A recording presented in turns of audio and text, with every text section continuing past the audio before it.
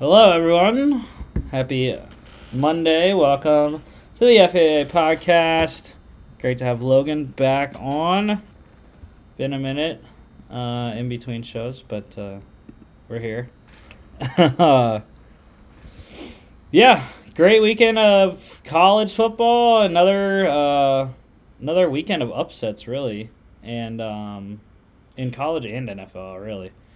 But we'll get you all caught up on what went down this weekend, talk about some NFL news, some major news in the NFL, and then look at the games.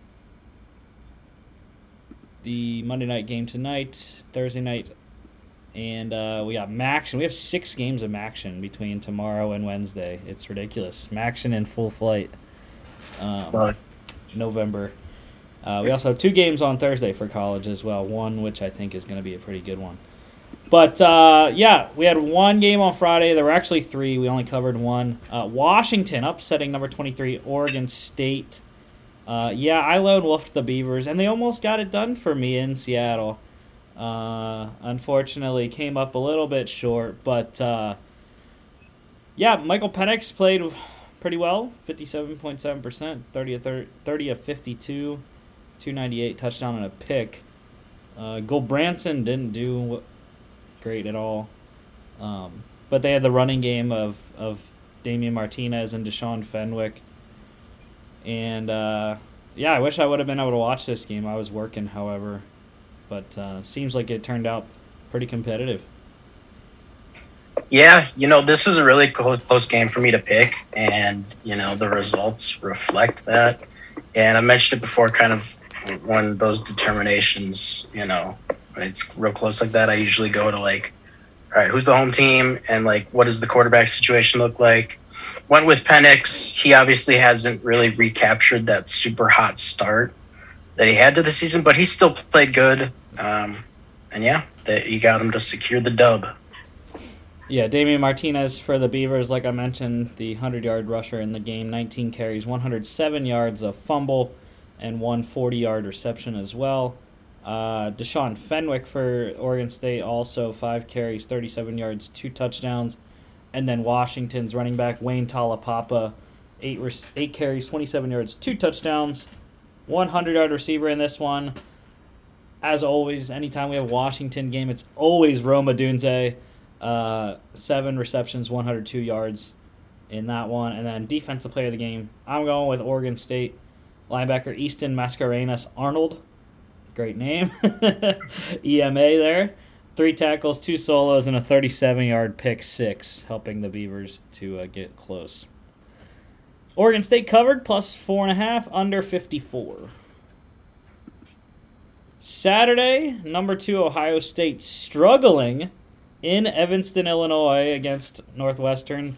They did get the win, 21-7, however.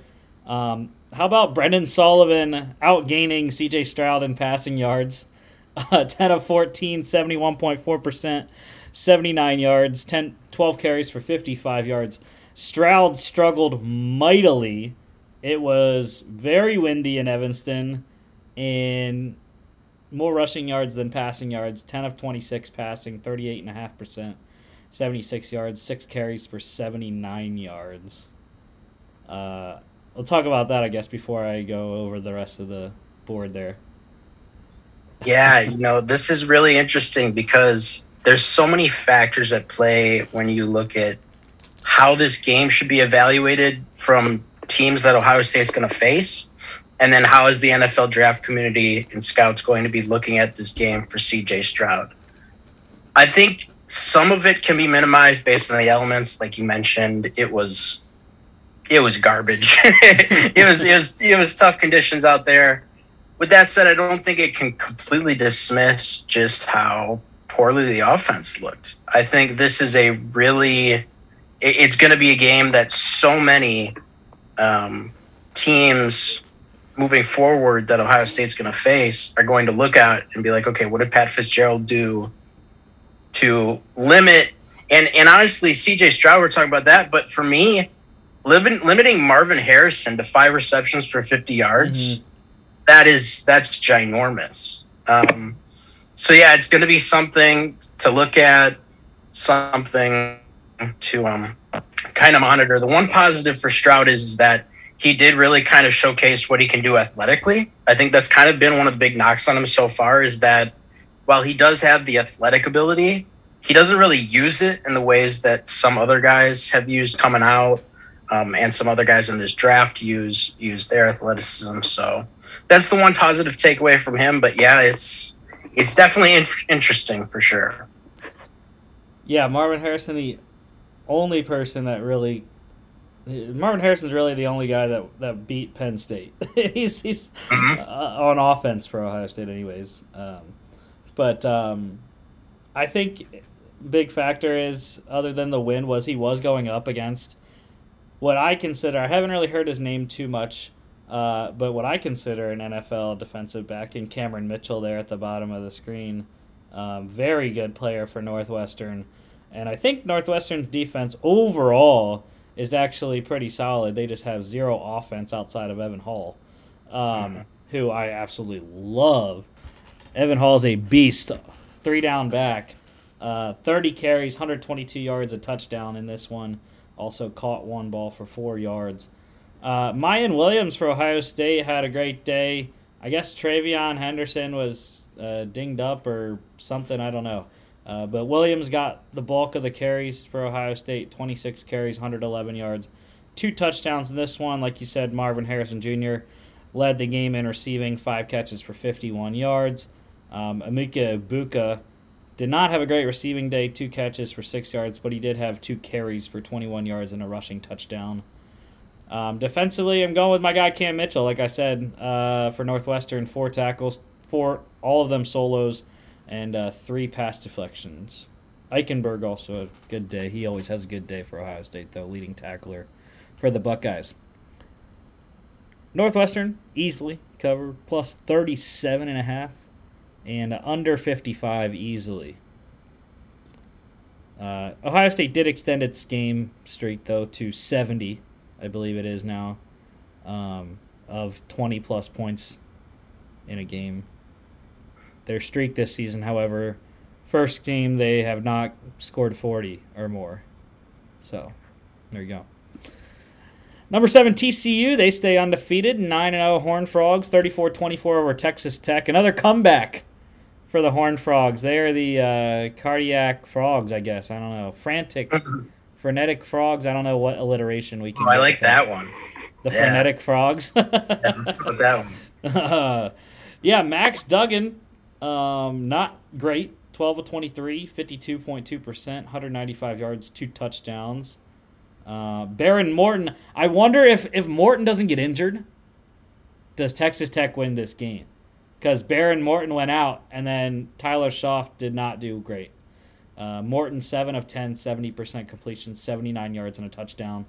And like I said, Schaaf, not great. 9 of 22, 40.9%, 78 yards, a touchdown, a pick, and a rushing touchdown. But yeah, TCU, comeback kings right now. Yeah, man. TCU, team of destiny here. I think what's going to be really interesting as the SEC kind of takes shape, because now we're getting a really good picture right now of what the CFP is kind of looking like. And if I had to make a prediction right now with the way the SEC is shaking up, it's going to be interesting to see who that first team out is, and the debate around, who should be in. I think if TCU goes undefeated, I think they'll be in. Yeah.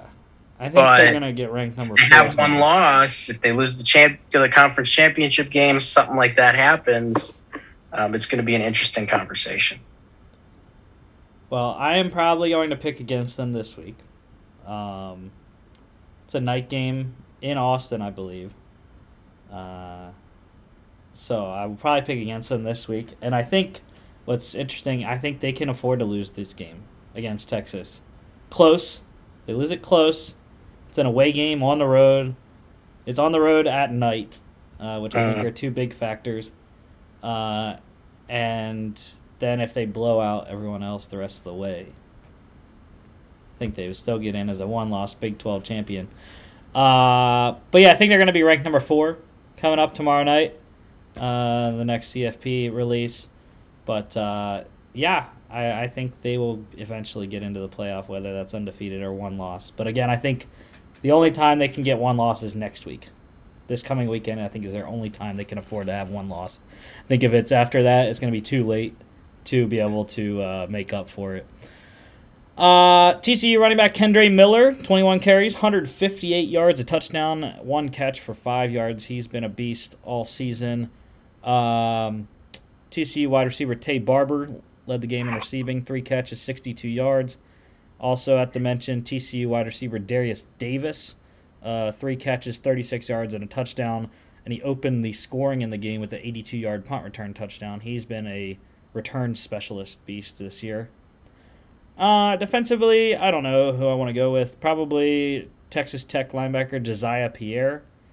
5 tackles, 1 solo, 1.5 sacks, 2.5 tackles for loss, and a QB hurry. TCU did cover by 1, -9, and under 68.5 hit.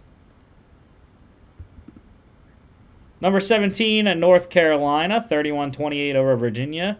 UNC also is notable for comebacks this season, especially on the road. Mac Brown has 5 road wins for the first time since his first stint in Carolina, which that last time he had 5 road wins was 98 for the Tar Heels. But how about Drake May? Which, it was interesting. They were talking about this game on game day, and I thought May was a true freshman. He's actually a redshirt freshman because they were talking about him in the 2024 draft being a possible number 1 overall pick already 2 drafts away. But I see it. He is a beast, and I absolutely love what I see. He does everything you want to see from a quarterback perspective. He reads defenses well. He can throw it from all different arm angles, and he's athletic, as you can see. 16 carries, 74 yards, a touchdown to go along with his passing numbers. So I'm excited for Drake May in 2024. Yes, yep. He was a highly touted recruit coming out. Mac Brown's highest rated recruit. Yep. And like you said, took the redshirt year, sitting behind Sam Howell, and has just been everything they could have hoped for and more. And he's kind of getting lost. I mean, more people are definitely catching on to him now, obviously, because he's played lights out. But he kind of got lost in the shuffle with the Caleb Williams of it all and the USC kind of market of it all.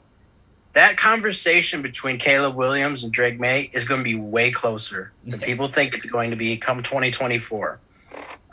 Both guys are uber talented. Both have kind of similar profiles. I think May is a little bit bigger in terms of physicality. One, I think either it was Dane Brugler of The Athletic, he does their NFL draft stuff, or Mike Renner of PFF said he kind of reminds them of Justin Herbert and kind of what he can do and kind of his stature. Yeah. So, yeah, heck of a player. Yeah, it's going to be interesting because Caleb Williams is going to end with more experience, just a couple more games. You know, all the games he played at Oklahoma last year is going to be what the added extra would, because they're going to both have 2 full seasons by 2024 draft. But yeah, I'm excited. But May, passing-wise, 26 of 37, 70.3%, 293 yards, 2 touchdowns. I already mentioned his rushing statistics. Brennan Armstrong, he's a gunslinger. I do like Brennan Armstrong. He's a good time to watch. 17 of 35, 48.6%, 232 yards, and a pick, 12 carries, 64 yards, 2 rushing touchdowns there. One big factor that has helped May a lot is the ground game for North Carolina has been great, and it's because Elijah Green, 22 carries, 91 yards, a touchdown, and a 22-yard receiving touchdown as well in this game, helping the Heels get the win. Josh Downs, again, every time it's UNC, it's Josh Downs, and he is just a monster. Probably a slot receiver in the NFL, right? He's a little bit smaller, I believe, 6'1", 6 foot. I think he might be even smaller than that. He might be 5'11", kind of that 175, and that kind of mold of like a Darnell Mooney, John Dotson type. But the big thing about him is his deep threat ability. I think he can win on the outside based on that. And it's one of those things that is going to help propel him into right now, based on what I've seen, he's kind of on that fringe early second, late first. He keeps playing like this and showing what he can do athletically. I think he's a shoo-in for the first. Yeah, and if North Carolina keeps winning, I mean, they'll get bigger and bigger games coming up. 15 receptions here, 166 yards and a touchdown. I wish college would put targets. I wish ESPN would put targets on there because he's probably getting like 20 targets a game. But yeah, I mean, 15. Drake May only completed 11 other balls to different other receivers. It's just crazy. Defensively, I don't know. Probably going to go with the top guy. North Carolina linebacker Cedric Gray, 16 tackles, 10 of them solo, 1 sack, 2 tackles for loss, 2 pass deflections there. Do also love Nick Jackson for UVA. He's a pretty good player as well. Of course, Storm Duck, the great name there for the DB from UNC. Virginia covered, though, +7, under 61.5. Number 19, Tulane, roll green wave, 27-13 over Tulsa. Braylon Braxton for the Golden Hurricanes, 13 of 25, 52%, 146, 1 touchdown, 13 carries, 32 yards. Michael Pratt had been playing lights out, really didn't do much in this game, except for a beautiful touchdown throw on his one score that he had. 11 of 19, 57.9%, 125, 2 touchdowns, a pick, 11 carries for 36 yards. But it's the running game was just outstanding for Tulane. And my guy, Tajay Spears, love Tajay Spears. 14 carries, 157 yards, 1 touchdown, and a 6-yard catch. And then a guy I had not seen before for Tulane, but he had the exact same amount of carries. Shoddy Clayton Johnson, 14 carries, 106 yards in this game. I absolutely am on the Green Wave boat. They're going to go win the AAC, and they're going to get to a New Year's Six Bowl and compete. Yeah, dude, the inner child in me is loving all of this because Tulane was my dynasty in 2003 NCAA on the PS2, dude. There you go. I loved the logo, loved the green wave mascot. So yeah, the inner, child Logan in me is super happy for them. And additionally, the American Conference is just really good at producing these teams that, like, every year they have at least 1 or 2 teams that can mix it up with the other Power 5, conferences. And, yeah, so I'm really excited to see kind of what Tulane can do coming up here. Willie Fritz, man, he is a masterful coach. Leading receiver in the game, Tulane wide receiver Deuce Watts. Also a pretty good player. 2 receptions, 42 yards. Defensively, I don't know. Probably going to go with Tulane linebacker Dorian Williams. 13 tackles, 5 solos, 2 sacks, 2 tackles for loss. Tulane cover -7, under 56. Wisconsin, the Badgers getting it done over Maryland, 23-10. Yes, I lone wolfed the Terrapins. But it's because Wisconsin just ran the ball. That's all they did. That's all they ever do anyways. But yeah, Talia Tagovailoa really struggled. 10 of 23, 43.5%, 77 yards, a touchdown, and a pick. 11 carries for 19 yards. Graham Mertz still sucks. 5 of 18. How about 27.8% completion? Love to see that. 77 passing yards there as well. But it's the running backs. Braylon Allen, 23 carries, 119 yards, a touchdown. Isaac Guerrero, 12 carries, 114 yards, and a touchdown. But 98 of those yards for Grendo were on one carries, his touchdown runs. So, yeah. The Badgers, though, have some semblance of life, one win away from a bowl game. Yeah, it's been kind of on the up and up since they made the change. And, I was never fully on the Paul Chryst fire train. I think Paul Chryst is a decent coach. At the same time, however, I've always loved Jim Leonard, and I never wanted to get in a position to where Jim Leonard left the building for a better opportunity. And when he was named interim head coach, I identified 4 games that would define whether or not he gets the job or not. And it was at Michigan State, the game against Purdue, Maryland, and then what'll be the rivalry game against Minnesota. You could add Iowa in there because, again, it's another rivalry game.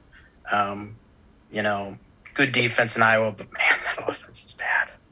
But so those are the 4 games I identified, and so far he's won 2 of those, and the only one he lost was a tough road game against Michigan State where they lost real close in OT.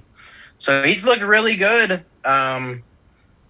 It's very encouraging, and you look at these stats and these splits here. Wisconsin's not going to lose many games where these are the splits, where their running backs do that damage and the defense controls the game. But like they do, so. Yeah, Roman Hemby did his stuff that he needed to do, averaging 4.1 yards per carry, 16 carries, 66 yards. Guy I mentioned in this preview on Friday, it's just Talia did not. He struggled mightily, and their offensive line couldn't protect him because, my defensive player of the game, I mean, Nick Herbig was everywhere. 4 tackles, all of them solos, 2 sacks, 3 tackles for loss, pass deflection, and a QB hurry. So that was a big factor. They weren't able to protect Talia, and probably why he struggled. Yeah, Nick Herbig is going to be a very interesting prospect for teams that run true outside linebackers. Mm-hmm. Yeah, for sure. Leading receiver in the game, Maryland tight end C.J. Dupre. I believe that's how you say it. 2 receptions, 36 yards. Wisconsin covered -5.5, under 47.5.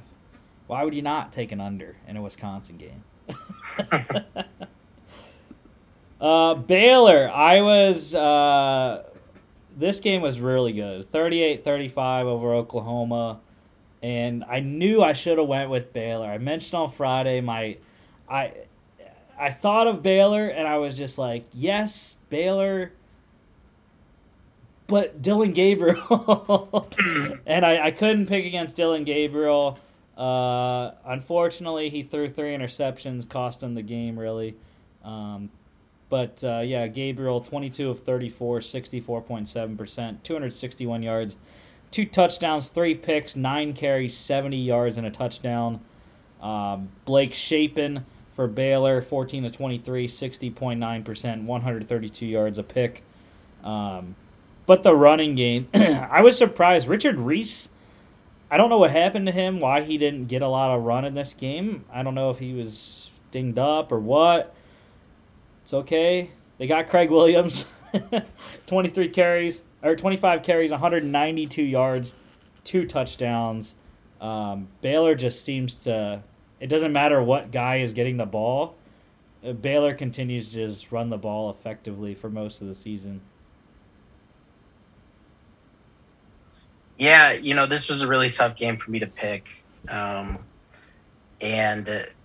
I like Dylan Gabriel, but he is definitely one of those quarterbacks where I think you live and die by kind of what Dylan Gabriel can do. He can either win you the game or he can cost you and put you in some tough positions. So, yeah, we all knew this was going to be a growing pains year for Oklahoma. And honestly, I am encouraged by just how competitive they've been. There's only been a few games where they've kind of just like, wow.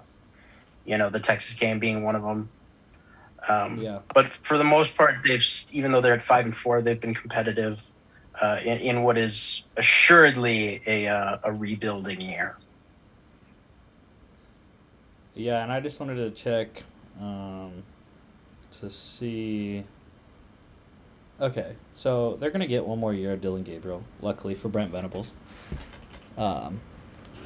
he's a junior, a redshirt junior. But Eric Gray, also a good game. 100 yards on the ground, 23 carries, 106 yards, 2 touchdowns, 8 receptions for 58 yards. He's going to be a great late round, third down receiving back in the NFL. That is exactly the future of Eric Gray. As much as I love him running the ball, he is a elite pass catcher in my mind out of the backfield. Marvin Mims, leading receiver on the day, 4 catches, 120 yards, a touchdown. Most of that coming on a bomb from Gabriel. That was one of the goods on the day for Gabriel. And then defensively, not much here in this one, so I'm going to go with Oklahoma defensive lineman Jalen Redmond. 2 tackles, both of them solos, 1 sack, 2 tackles for loss. Baylor +3, over 61.5. Go damn dogs. Number 3, Georgia, completely dominating number 1, Tennessee, 27-13. Stetson Bennett, 17-25, 68%, 257 yards, 2 touchdowns, and a 13-yard touchdown run. Hendon Hooker struggled, 23-33, 69.7%, 195 yards, a pick, 18 carries, 17 yards. Look, when Stetson has the mojo rolling, and it's just like he is him, like there is no stopping that Georgia offense. They run the ball well. They set up. The deep shots are just lethal from Stetson. And then he hasn't really ran the ball very much the last 5 games. But he does enough, and he does that where he shakes and bakes and gets into the end zone when he needs to. And the defense is just elite. 13 players drafted off that Georgia defense. And they're still number 1. Yeah. Yeah, it's interesting because they've obviously had so much success over the past few seasons because of that defense. And that's the major reason for their championships. But if you're wanting to beat Georgia, you got to do exactly what you just said. You got to make sure that Stetson Bennett is not feeling himself. Because if he's feeling himself, that offense gets moving, and it can be a problem. I picked Tennessee in this one because I went against what my head was telling me. I went with the, Tennessee kind of feels like a team of destiny pick. But it was definitely a tough decision. Yeah, I mean, Georgia, like you said, if Stetson Bennett is on one, Georgia is all but unstoppable because of how good that defense is. So it's funny to talk about, but if you want to stop Georgia, you have to stop Stetson Bennett. Yeah, and I mean, the crazy thing is, so he does not have the stats, right, to be a Heisman candidate. But now people are putting him there because of what he means to the offense. And I mean, I think that's why he should be in it. I think people look into the stats too much as a Heisman race, and look into team success when there are a lot of guys that are playing on very good teams or not so good teams that are having fantastic seasons. But obviously, we always look to the people that are undefeated, 1 loss, 2 loss, or in the playoff, close to the playoff, New Year's Six Bowl, whatever. But same thing that happens in the NFL with the MVP. It's not really the most valuable player. It's what quarterback has the best stats in the NFL and has a successful team. But yeah,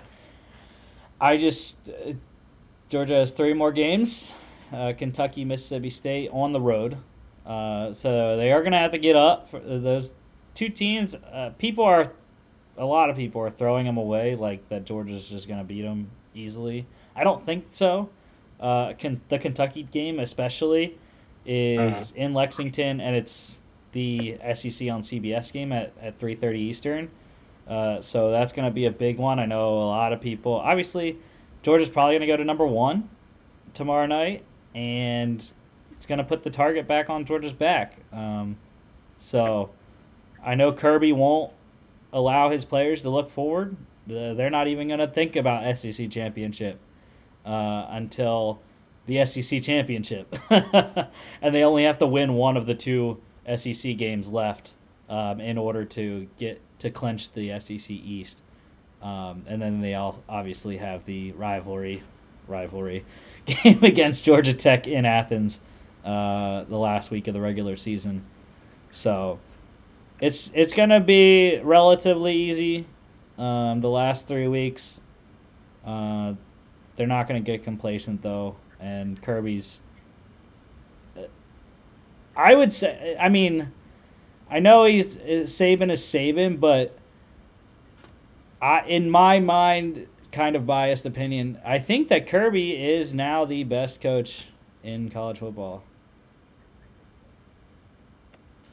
Yeah, I mean, he's definitely up there. I mean, if you go off of recent, there might be a tinge of recency bias there, but I don't think it's unfounded. I think he definitely has a case to be the best coach in college football. And it goes back to consistency across the board. You mentioned 13 guys drafted. That defense is still as good as it was last year. And no Nolan Smith in this game. Yeah, yep. Robert Beal went out as well. Yep. So it is very impressive, and I think the hallmark of a good coach at the collegiate level, I mean, or really any level, is consistency.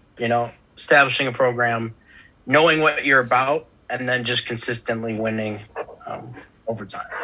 And I heard also that apparently Georgia is about to close in on moving into the top spot in the 2023 class rankings, recruiting class after this game, because it was a massive shift for recruits at Georgia. Thinking about, obviously, I would have to think that a lot of recruits that Georgia was having were also on Tennessee's list, and and this probably swayed them a little bit toward the Dogs. But just to get back into the numbers here. Leading runner on the day, Jalen Wright for Tennessee, 21 carries, 69 yards, a touchdown, and a fumble. Lad McConkey had a great day for the Dogs, 5 catches, 94 yards, a touchdown. And defensively, have to go with defensive back Javon Bullard, 7 tackles, all of them solos, 2 sacks, 2 tackles for loss, and a pass deflection. Tennessee literally could not stop the slot blitz. And Bullard was timing it perfectly. Had the game-ending sack of Hendon Hooker on Tennessee's last offensive drive there. And, it was just a masterful game plan by Kirby and the Georgia coaching staff. And how about Jalen Carter, too? That was a safety, by the way. I know we got a touchdown after that, but I have no clue how replay did not see that as a safety. Like, what are you doing? The offensive lineman was clearly down. The entire ball did not get out of the end zone. I have no clue how that wasn't a safety. But it has been great to see that Jalen Carter is still that dude. Yeah. But he hasn't played bad when he's been in there, but he's been so banged up that we just haven't seen enough of him. Fully healthy in this game. But he is the problem, dude. His get off is so special at that size. That's the X factor that you're looking for on the D line across the board. But when you have a guy at his size being able to do that, it can just change so much across the line and what you're trying to do there. So yeah. And we're 9 games into the season. I still don't know a lot of the freaking Georgia defensive player names. And luckily Jalen Carter's on that front because I don't know anyone around him. Yeah, they have so much talent that they're able to rotate and keep guys fresh. Yeah. So, But yeah, Georgia covered -10, which is crazy. I didn't even know it got up to 10. Because like in the morning during game day, it was 8.5. And apparently it swayed 1.5 points by game time, which is ridiculous. Under 65.5 easily in this game. How about number 8, Oregon? Bo Nix, 49-10 romp over Colorado. Knew that was going to happen. Colorado sucks. As I always say, both Colorado teams are just trash. State and Colorado. But yeah, Bo Nix, 20 of 24, 83.3%, 274 yards, 2 touchdowns, 9 carries, 16 yards, another 2 touchdowns. And then he caught an 18-yard touchdown reception as well. Oregon was just throwing out all the plays in their playbook in this game because Bucky Irving, who has been a beast for them, 11 carries, 120 yards, and then he had 1 catch for 0 yards, and he threw the pass to Bo Nix for an 18-yard touchdown pass. They also had offensive lineman Josh Connery Jr. Catch a 4-yard touchdown reception. And then they had linebacker Noah Sewell run a 1-yard touchdown in as well. So they were just like having fun. Bo, you draw up whatever play you want, and we'll run it. like put it on the football, like backyard, yeah. But on the playground. But Oregon's success is exactly why it doesn't matter if Georgia loses one more game. Because of the win against Tennessee, the absolute demolishing of Oregon in Week 1, and Oregon continues to win 8 in a row now. Georgia's essentially in the playoff, one loss or not. Yep. Yeah, it is. I want to say 2 things about Bo Nix. I want to preface it by saying, like, he has played really well since kind of the start of the season where he really struggled. He's really come on. My issue is that I'm starting to see a lot of hype around Bo Nix. Against who? Especially in terms of draft coverage. And I'm telling you right now, some team is going to draft Bo Nix. They're going to miss out on Stroud, Young, maybe Levis. If Levis kind of comes on at the end of the season here. And they're gonna take a chance on him, and they're gonna regret it. Because I just do not think he is that guy. Just because you look like Justin Herbert, from kind of a size, a look standpoint, does not mean you are. I think he still has a long way to go in terms of his processing. So yeah, looking at you, Indianapolis. Looking at you, Carolina. Don't fall for the bait. Just be careful out there, ladies and gentlemen. No, the Panthers are. We already have our guy, and he wears a crimson number 9 jersey right now, and his initials are BY. But anyways, yeah, some team's gonna just we're gonna look at his Oregon film. I don't know where he played before that, but we're not gonna look at that one those years. So we're just gonna look at his Oregon games. and they're gonna throw out the first 4 weeks. Right? Yeah, it wasn't looking too great.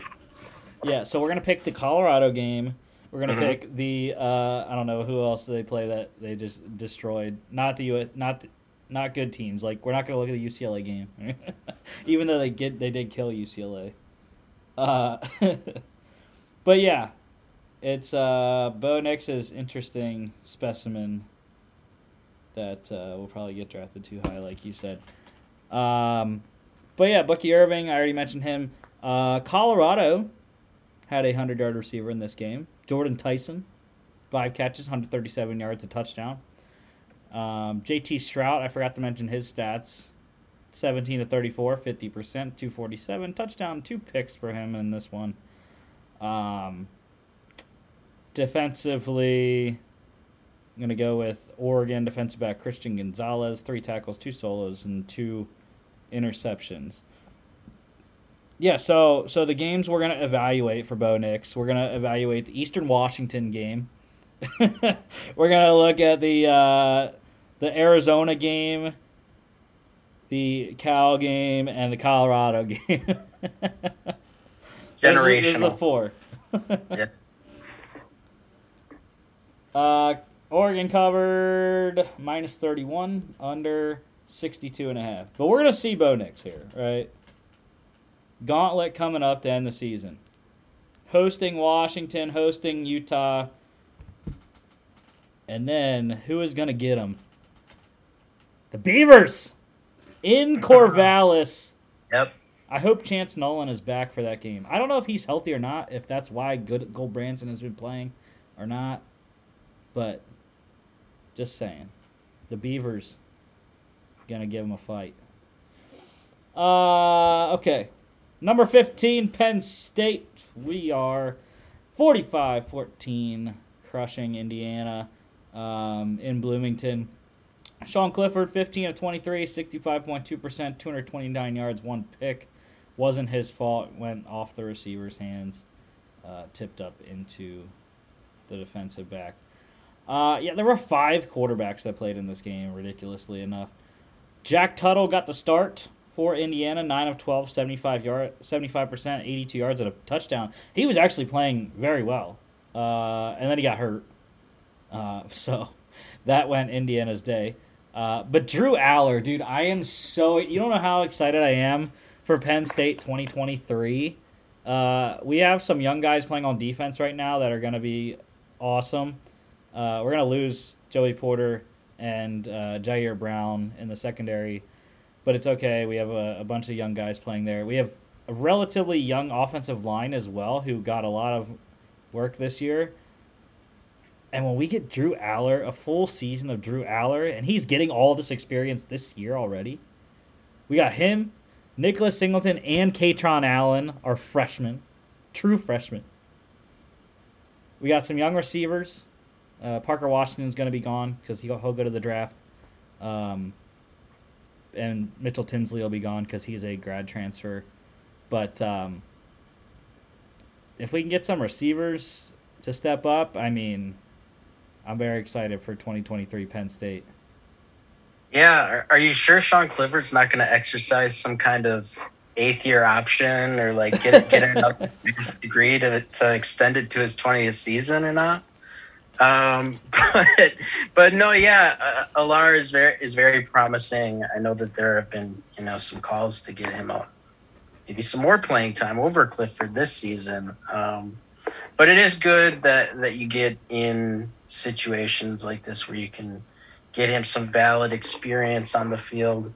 And I think even though they lost to Ohio State, I think what Penn State, how they were able to compete was really encouraging. And I think they will be a team that's going to make some noise in bowl season, probably get an NY6 potentially. Yeah, and the way their schedule sets up, I mean, they're set up to win 10 games again. And like you said, go to a New Year's 6. But yeah, Aller, 9 of 12, 75%, 75 yards, 2 touchdowns, 3 carries, 11 yards. The other 2 quarterbacks for Indiana, Dexter Williams, the second, 4 of 11, 36.4%, 41 yards, 2 picks, 4 carries, 24 yards. And then Brendan Sorsby, 3 of 6, 50%, 8 yards, and a pick. Katron Allen led the way, rushing 18 carries, 86 yards, career high 3 touchdowns, 2 catches for 72 yards. It's interesting. I was most excited about Nicholas Singleton in the beginning of the year, and Katron Allen's really been the guy that has taken that number 1 running back role, the lower ranked recruit, because Nicholas Singleton was the number 2 running back, or number 1 running back. I don't remember what it was in the 22 class.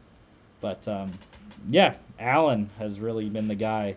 So we'll have Aller to Allen next year for Penn State. But, yeah, Mitchell Tinsley, mentioned him. He's the leading receiver on the day, 5 catches, 63 yards. And then defensively, probably going to go with the top guy there, Penn State linebacker Kobe King, 8 tackles, 5 solos, 2.5 tackles for loss, and a QB hurry. Penn State covered minus 13.5 easily over 50. Michigan State upset, and you called it. Sparty getting it done in Champaign, 23-15 over number 16, Illinois. Go ahead. Yeah, I've maintained the position that Illinois has been fraudulent. And I've just kind of been waiting for, a matchup to where I was like, I think that this is the team that they kind of lose to. And I think, and what it came down to me is I think Michigan State's better than what their record implies. And I think Illinois is not as good as their record implies. Chase Brown is an exceptional running back.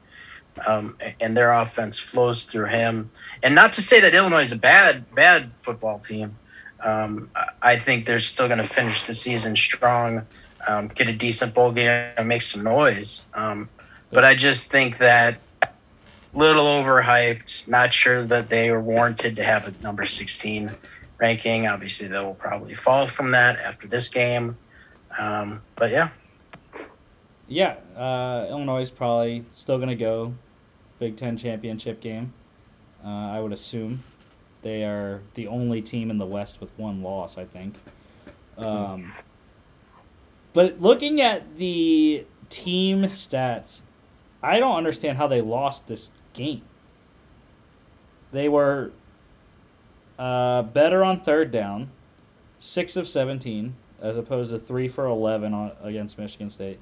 They had 8 more first downs, 25-17. 441 total yards to 294 for Michigan State. And they were equal in the turnover battle, 1-1.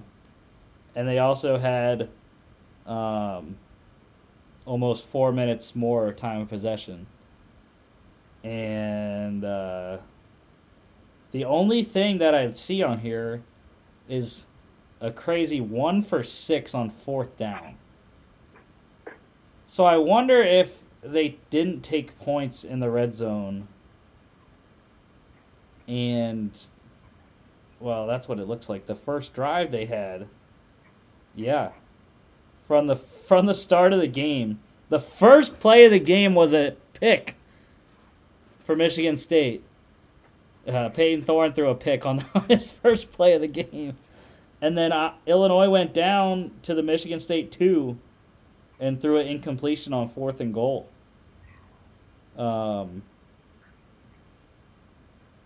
So I don't know. Yeah, they just... See, that one I don't understand. 4th and 19 from the Michigan State 29, you go for it? That one, I don't get that one. That one, 4th and 2 from the Michigan State 20. Didn't get it. Got 1 yard instead of 2. And then 4th and 10 from their own 13-yard line. Down 23-15 in the 4th. Had to go for it there. But yeah, probably that first one that they went for, didn't get it. Probably cost them when it was a one-possession game at the end, 8 points. But yeah, Tommy DeVito for the Illini, 25 of 37, 67.6%, 288 yards, 2 touchdowns. Peyton Thorne, 19 of 29, 65.5%, 182, 2 touchdowns, a pick. 6 carries, 10 yards. Yeah, we mentioned Chase Brown. He continues to be great. 33 carries, 136 yards. A fumble, 2 receptions, 21 yards. Isaiah Williams has been had a great season for Illinois, leading the game in receiving. 5 catches, 98 yards, 2 touchdowns for him. And defensively, got to go with Michigan State linebacker Cal Halliday. He's one of my favorite players on Michigan State. 9 tackles, 6 solos, a half a sack, 3.5 tackles for loss.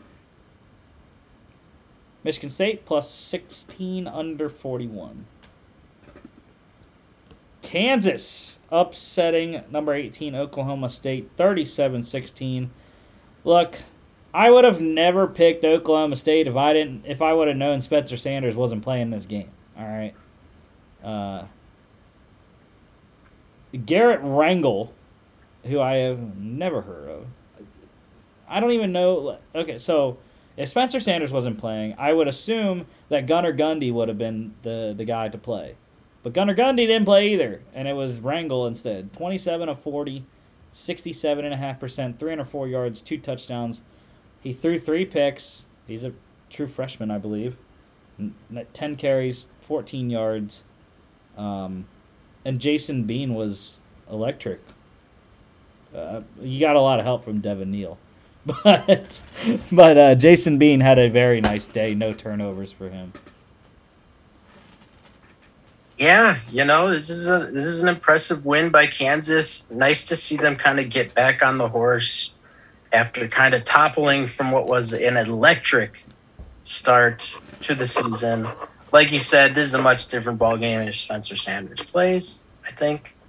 But not to take anything away from Kansas, which is still a very good win, a statement win, if you will, for them. Bowl eligible for the first time in I don't know how long. I've never seen Kansas very good. So, but yeah, Bean, 18 of 23, 78.3%, 203 yards, 2 touchdowns, 4 carries, 93 yards, and a touchdown there.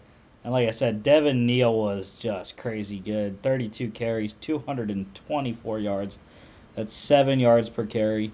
1 touchdown, 6 receptions for another 110 yards. So 334 all-purpose yards for Devin Neal in this game. Crazy. Bryson Green, the leading receiver on the day. Oklahoma State, 9 catches, 105 yards. And defensively got to go with Kansas corner Kobe Bryant. We have another corner named Kobe Bryant. Not just the Seahawks corner, but yes, there is a Kansas corner now. Kobe with 2 E's instead of I-E, as the Seahawks guy spells it. But 6 tackles, 4 solos, a half a tackle for loss, 2 pass deflections, and a pick. Kansas cover -3, under 59.5. Pitt upset 19-9 over number 20 Syracuse. Keaton Slovis, 16 of 23, 69.6%, 176 yards a pick. Again, I didn't know that Mr. Schrader wasn't playing in this one. But Carlos Del Rio Wilson, 8 of 23, 34.8%, 120 yards, really was terrible. And Sean Tucker absolutely did nothing in this game. 10 carries, 19 yards, 2 catches for 3 yards. Israel Bonaconda was out for this one. But Rodney Hammond Jr. said, "I got you, bro." 28 carries, 124 yards, a touchdown, 1 catch for 0 yards. Yeah, this was a tough game for me to pick. Like you said, I think similar to the other game, it's a much different conversation if Schrader's playing. He's been very good for them. But Pittsburgh is another team that I think is much better than their record. They've had some tough breaks with some injuries at some unfortunate times. They've played a fairly tough schedule. So, yeah, I don't know. I think they are a much more competitive team than maybe their record suggests. Yeah, got to figure it out for Syracuse. 3 straight losses now. Got to stop the hemorrhaging at some point and get Tucker back to what he was early in the season. But leading the game in receiving, Pitt wide receiver Jared Wayne has had a great year. 6 catches, 102 yards. Threw a pass, and it was a interception for him. Defensively, how about the day for Pitt defensive lineman Deslin Alexander? 7 tackles, 3 solos, 2.5 sacks, 2.5 tackles for loss, a pass deflection, and a safety. Pitt cover -3.5, under 47.5, easily. Number 25, UCF, tough one over Memphis, 35-28. Seth Hennigan, 26 of 39, 66.7%, 284 yards, 1 touchdown, 2 picks, 16 carries, 69 yards, a touchdown for the Tigers quarterback. John Rice Plumlee still injured, so Mikey Keene had a really good day. 22 of 28, 78.6% completion, 219 yards, 3 touchdowns and a pick. And UCF probably going to be the team to face Tulane in the AAC championship game. That is going to be such a fun game to watch. It's going to be strength on strength. What was that? It's going to be strength on strength, Tulane defense versus UCF offense. Yep. Yeah, UCF has been impressive this year. Really, kind of statement win against Cincinnati last week. And to follow it up, having your QB1 banged up and still pulling out the dub against Memphis, really encouraging. And yeah, like you said, that Tulane game is going to be fun. Yeah, Mikey King got some help from his running back R.J. Harvey in this one. 17 carries, 151 yards, a touchdown, and a 7-yard reception. The other running back for UCF, Isaiah Bowser, 15 carries, 67 yards. He threw a 4-yard touchdown as well. Leading receiver in the game, UCF wide receiver Kobe Hudson, 6 receptions, 85 yards, 2 touchdowns for him. And then I got to also point out UCF wide receiver Ryan O'Keefe, double-digit catches on the day, 10 catches, 75 yards. Defensively, I'm going with the top guy, Memphis linebacker Xavier Collins, 13 tackles, 7 solos, 1 sack, 1.5 tackles for loss. UCF covered -3, over 60.5. Conference USA matchup, UTSA 44-38 over UAB in double overtime. Really crazy game here. Jacob Zeno for the Blazers, 27 of 38, 71.1%, 332 yards, 2 touchdowns, a pick, 15 carries, 37 yards, another a rushing touchdown as well. And Frank Harris, I love Frank Harris, man. For the Roadrunners, 22 of 31, 71%, 285 yards, 4 passing touchdowns, 8 carries for 35 yards as well. This one annoyed me, though. It was not on any network. I could not watch this game. So, was this an ESPN Plus game? No, it didn't have a network attached to it. Oh, okay. Yeah. Interesting. But it was a fun game. 300-yard rushers, or 200-yard rushers on this one. Dwayne McBride for UAB, 19 carries, 141 yards, 2 touchdowns. Kavorian Barnes for UTSA, 16 carries, 114 yards, a touchdown, 2 catches for 38 yards. 100-yard receiver here, UAB wide receiver Taywan Palmer, 8 catches, 110 yards, a touchdown. Shropshire, always a beast for UAB, had close to 100 yards, 7 for 97 and a touchdown. And then my guy, who I absolutely love, UTSA wide receiver Zachary Franklin, 7 receptions, 93 yards, and 2 touchdowns for him. Yeah, Zachary Franklin's going to be a guy to kind of watch here. He's definitely got some traction in the NFL draft. If he keeps performing like this, he's going to be one of those guys who it's going to be fun to scout. I don't think he's a Pittsburgh Steeler kind of guy, though. Defensively, going to go with UTSA corner Corey Mayfield Jr., 4 tackles, 3 solos, 1 sack, 1 tackle for loss, 2 pass deflections, and a pick. He is always on our thing when we have UTSA games. UTSA cover -2.5, over 53 easily. How about the upset? No one picked Liberty, but the Flames and Hugh Freeze went into Fayetteville, Arkansas, and beat the Hogs 21-19. It was getting scary, though. It was scary hours for Liberty at the end because KJ Jefferson had a chance to tie it with a 2-point conversion and couldn't do it. But KJ Jefferson, 23 of 37, 62.2%, 284 yards, 2 touchdowns, 2 picks, 16 carries for 37 yards. And Jonathan Bennett had a great game for Liberty. 15 of 25, 60%, 224. 3 touchdowns, a pick, 9 carries for 18 yards. And but yeah, the Flames continue 8-1. This was their toughest game of the year, I believe. Yeah, I mean, you want to talk about establishing consistency and surviving turnover. How about your NFL starting caliber quarterback leaves for the draft, and you're still sitting at 8-1 the following year? Hugh Freeze has got those guys playing tough in Liberty. Yeah, and their only loss, a 1-point loss to Wake Forest on the road. They have now beaten back-to-back quality teams, crushing BYU 2 weeks ago, 41-14, and now beating Arkansas, a SEC team. Raheem Sanders, Rocket Sanders for Arkansas, leading the game in rushing, 17 carries, 60 yards, 2 catches for 25 yards. 200-yard receivers in this one.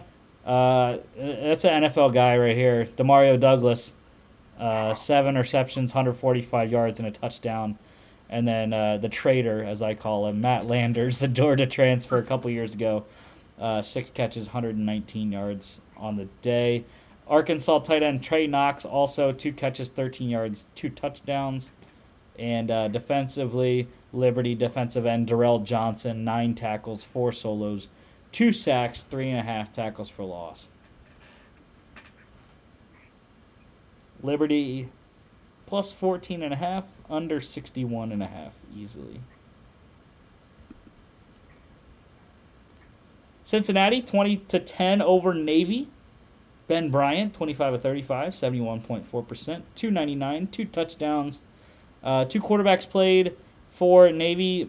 Masai Maynor, 3 of 5, 60%, 81 yards, 1 rushing touchdown. And then their starting quarterback, Xavier Arline, completed his only pass for 3 yards, but he also had 12 carries for 87 yards. Pretty boring game. Interestingly enough, Cincinnati player led the game in rushing outside of our line there. Running back Charles McClelland for the Bearcats, 11 carries, 60 yards, 1 catch for 3 yards. And then Cincinnati wide receiver Tyler Scott, great day, 10 receptions, 139 yards, 2 touchdowns. Yeah, good get-back game for Cincy. It's always nice when you can follow up a loss with Navy. Yeah, Navy not very good this year. Defensively, I'm going to go with Navy linebacker John Marshall, 10 tackles, 5 solos, 1 sack, 3 tackles for loss, a pass deflection, and 1 QB hurry. Navy covered easily, plus 18.5, under 43.5 easily. Sunbelt here, South Alabama, 38-31, close one over Georgia Southern. I watched this game, and it was quite the game. But I was happy that the Jags pulled it out. I've been on the Jags bandwagon for most of the season, so happy for them. But Kyle Van Treese, the Buffalo transfer for Georgia Southern, 26 of 45, 57.8%, 278 yards, 2 touchdowns and a pick. Carter Bradley, he is the Toledo transfer, I believe. I can never remember if it's Toledo or Kent State. But 16 of 27, 59.3%, 193, 1 touchdown, 2 picks. LaDamian Webb, back-to-back weeks over 200 rushing yards. This man has just completely dominated his Sunbelt opponents. 35 carries, 247 yards, 7.1 yards per carry, and 4 rushing touchdowns. He is, like I said, just killing everyone in the Sunbelt that he faces. So might have to keep an eye out for LaDamian Webb coming up here. I want to see what year he is. He is a junior, and like I said, the last 2 games, 162 yards and 3 touchdowns last week against Arkansas State, 247 yards, 4 touchdowns this week. So, yeah. Gotten a chance and it's taken advantage. Fun Belt, man.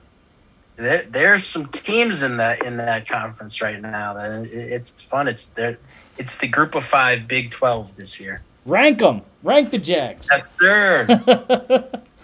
No, they'll probably rank like a 6-3 Texas team. Or the Texas already ranked, but they'll probably rank some 6-3 team instead. But yeah, leading receiver in the game, Georgia Southern. Wide receiver Derwin Burgess, the junior, 8 receptions, 96 yards, a touchdown. And got to go with my defensive player of the game, Georgia Southern linebacker Kadri Jackson.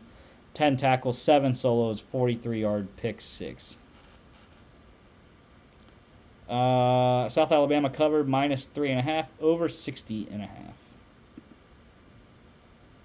Troy over Louisiana, 23-17. This was a comeback game. I watched this one as well. I was watching all the Sun Belt games this week. But Gunnar Watson made it happen. 21 of 35, 60% completion, 223 yards, 2 touchdowns, a pick. Ben Woolridge for Louisiana, 13 of 29, 44.8%, 112 yards, 9 carries, 39 yards, 2 rushing touchdowns here. Trojans running back Kimani Vidal, leading rusher in the game, 21 carries, 117 yards, a touchdown, 3 catches for 14 yards. Leading receiver in the game, Troy wide receiver Rajay Johnson, 5 receptions, 79 yards.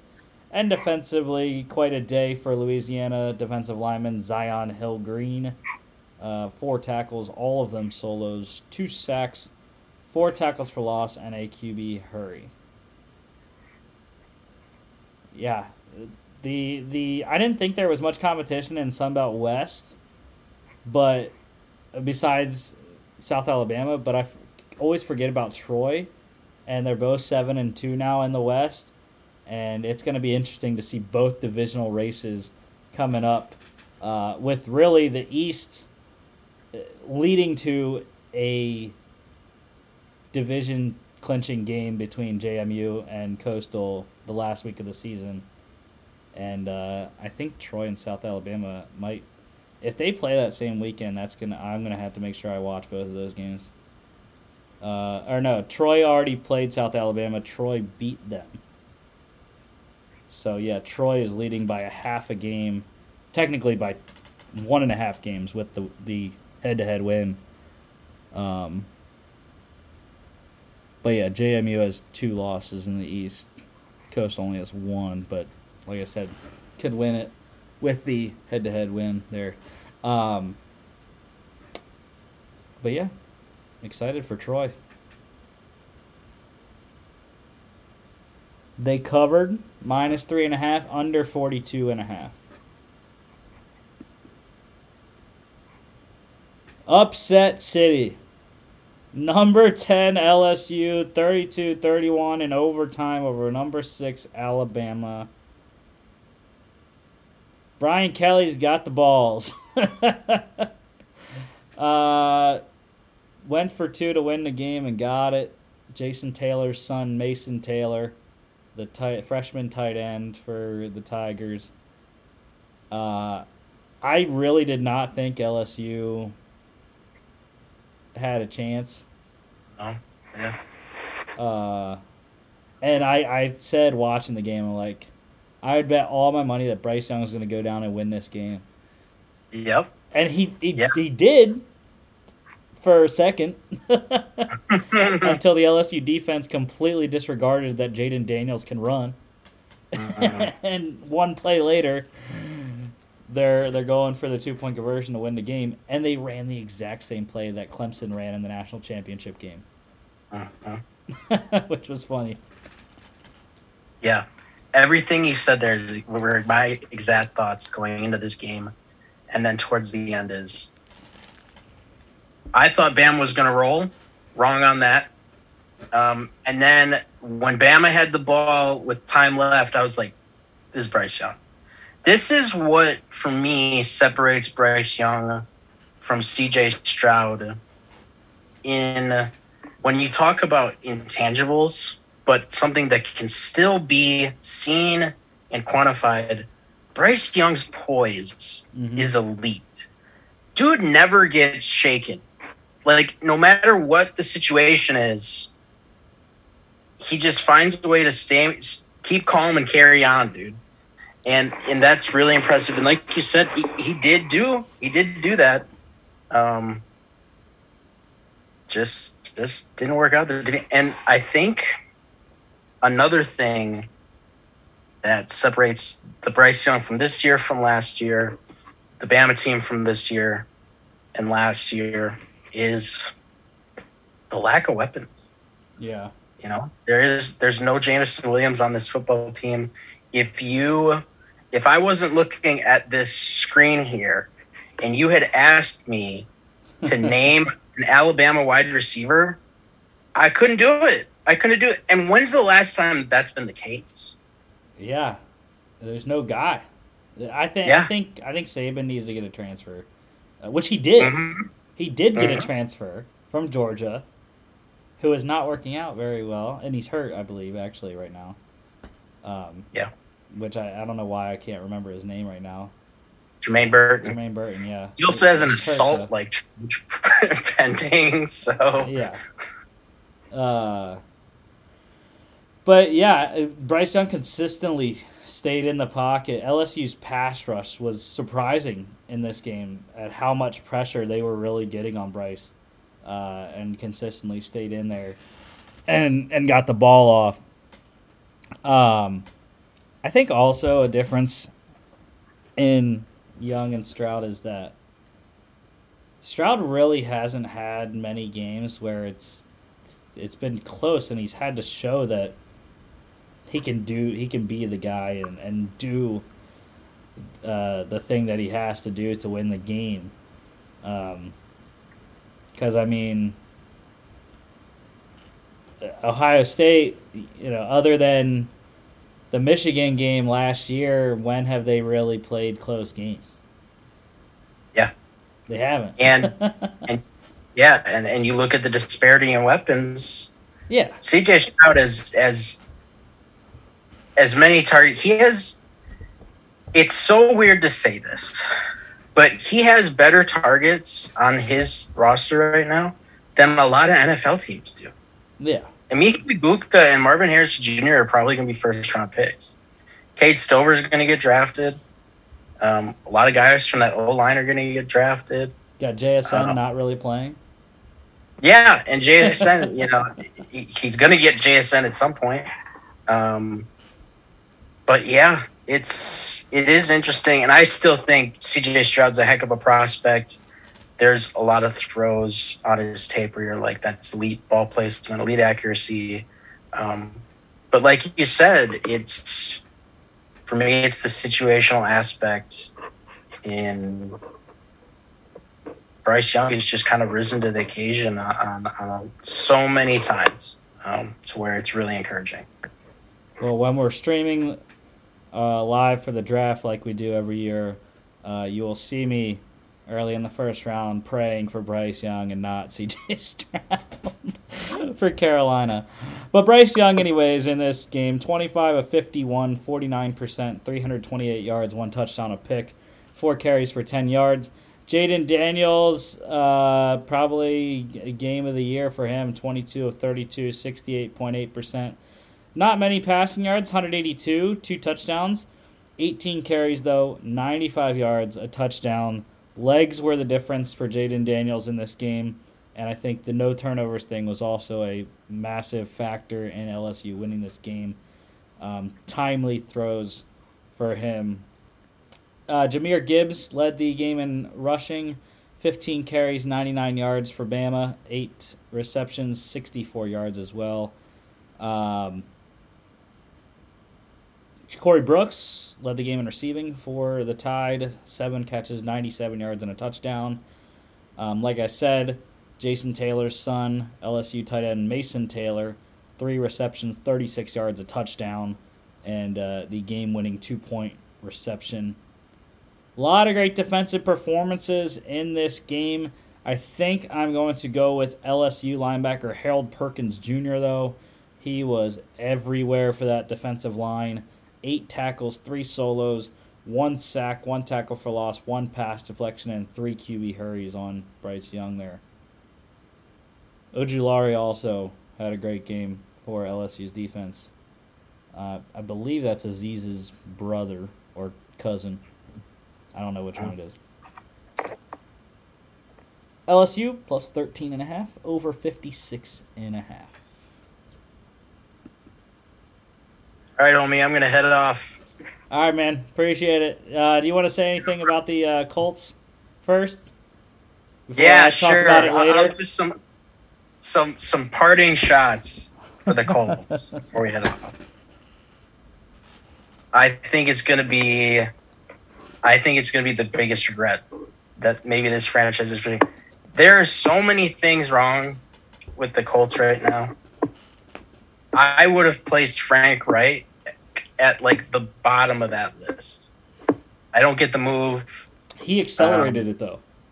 He accelerated the parting of ways. They said. Really? He wanted out, I believe. He was out. I mean, I could see it, but yeah. I mean, it's just, and then Saturday. I don't get the Saturday hiring at all. For me, it's a very clear sign of tanking. Which I mean, I don't necessarily, disrespect. I can't fault them after you've been just trying so hard to replace that generational guy in Andrew Luck, and you just haven't been able to do it. To have two guys in Stroud and Young that you could potentially go after, but it's a head scratcher, and I'm not sure that they are gonna like the results of it. That's all I'll say on that. Yeah. All right. Well, I'll talk about it in a little bit. Yeah, sure. All right, see ya. See you, man. So number 24, Texas upsetting number 13 at Kansas State. Great win for Steve Sarkisian.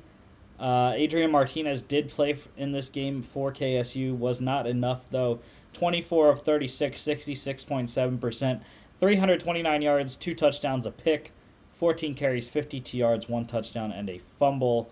Quinn Ewers was not very effective. 18 of 31, 58.1%. 197 yards, 2 touchdowns. But the story of this game was running back Bijan Robinson. He had a day that we thought he was going to have many days like this year. Just has not really worked that way for Texas's offense. But, Bijan, 30 carries, 209 yards, 7 yards per carry, 1 touchdown, 2 catches for 34 yards. Deuce Vaughn had a great all-purpose day for the Wildcats as well. 19 carries, 73 yards. Also put on 7 receptions, 86 yards, and a touchdown as well. Leading receiver in the game, KSU wide receiver Malik Knowles. 3 receptions, 93 yards there. Texas wide receiver Xavier Worthy. 4 receptions, 42 yards, 2 touchdowns, and a fumble.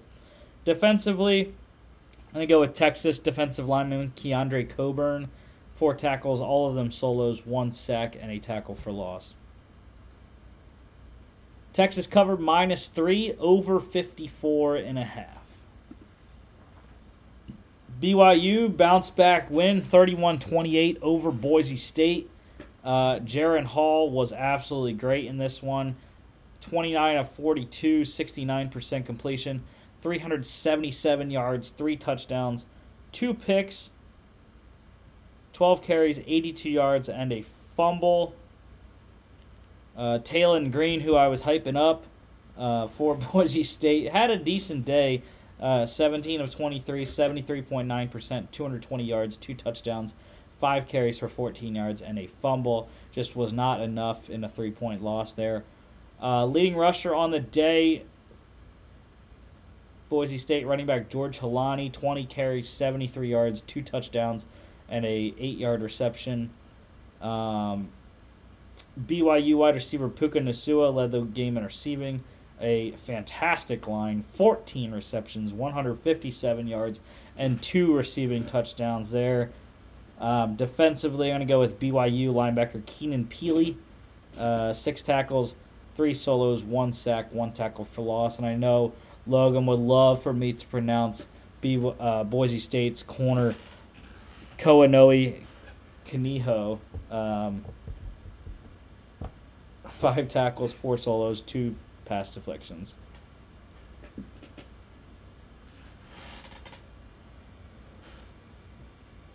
Kanoe Kaniho. That's how you pronounce his name there. BYU plus 9.5 over 54.5. What an upset! Notre Dame crushing Clemson, number 4 Clemson, 35-14. DJ Uiagalelei struggled all day, 27 of 39, 69.2%, 191 yards, 1 touchdown, and a pick. 9 carries for 23 yards. Cade Klubnik came in for 1 play, 1 drive, if you will. 0 for 1. His only throw was a pick. So, yeah, that's how Klubnik's day went. Drew Pine for Notre Dame, 9 of 17, 52.9%, 85 yards, a touchdown, 4 carries for 21 yards and a rushing touchdown as well. Has not had to do much because they have an elite running game in South Bend right now. Logan Diggs, 17 carries, 114 yards. And the guy I'm really more excited about, Audric Estime, is just a monster. Bowls over every defender that comes in his way. 18 carries, 104 yards, and a touchdown on the day there. Clemson tight end Davis Allen led the game in receiving, 7 receptions, 60 yards. Great tight end Notre Dame has Michael Mayer. He scored a touchdown on 4 catches for 44 yards. And 2 guys I want to highlight defensively. Notre Dame corner Benjamin Morrison, 7 tackles, 4 solos, 1 pass deflection. He had 2 picks. One of them was a 97-yard pick 6 off of Uiagalelei. And linebacker Prince Coley as well. 2 tackles, 1 solo, and a 17-yard blocked punt return for a touchdown that opened Notre Dame's scoring on the night. Notre Dame plus 3.5, over 43.5. Number 5, Michigan demolishing Rutgers 52-17. It was close. Rutgers was up 17-14, and then Michigan came to life.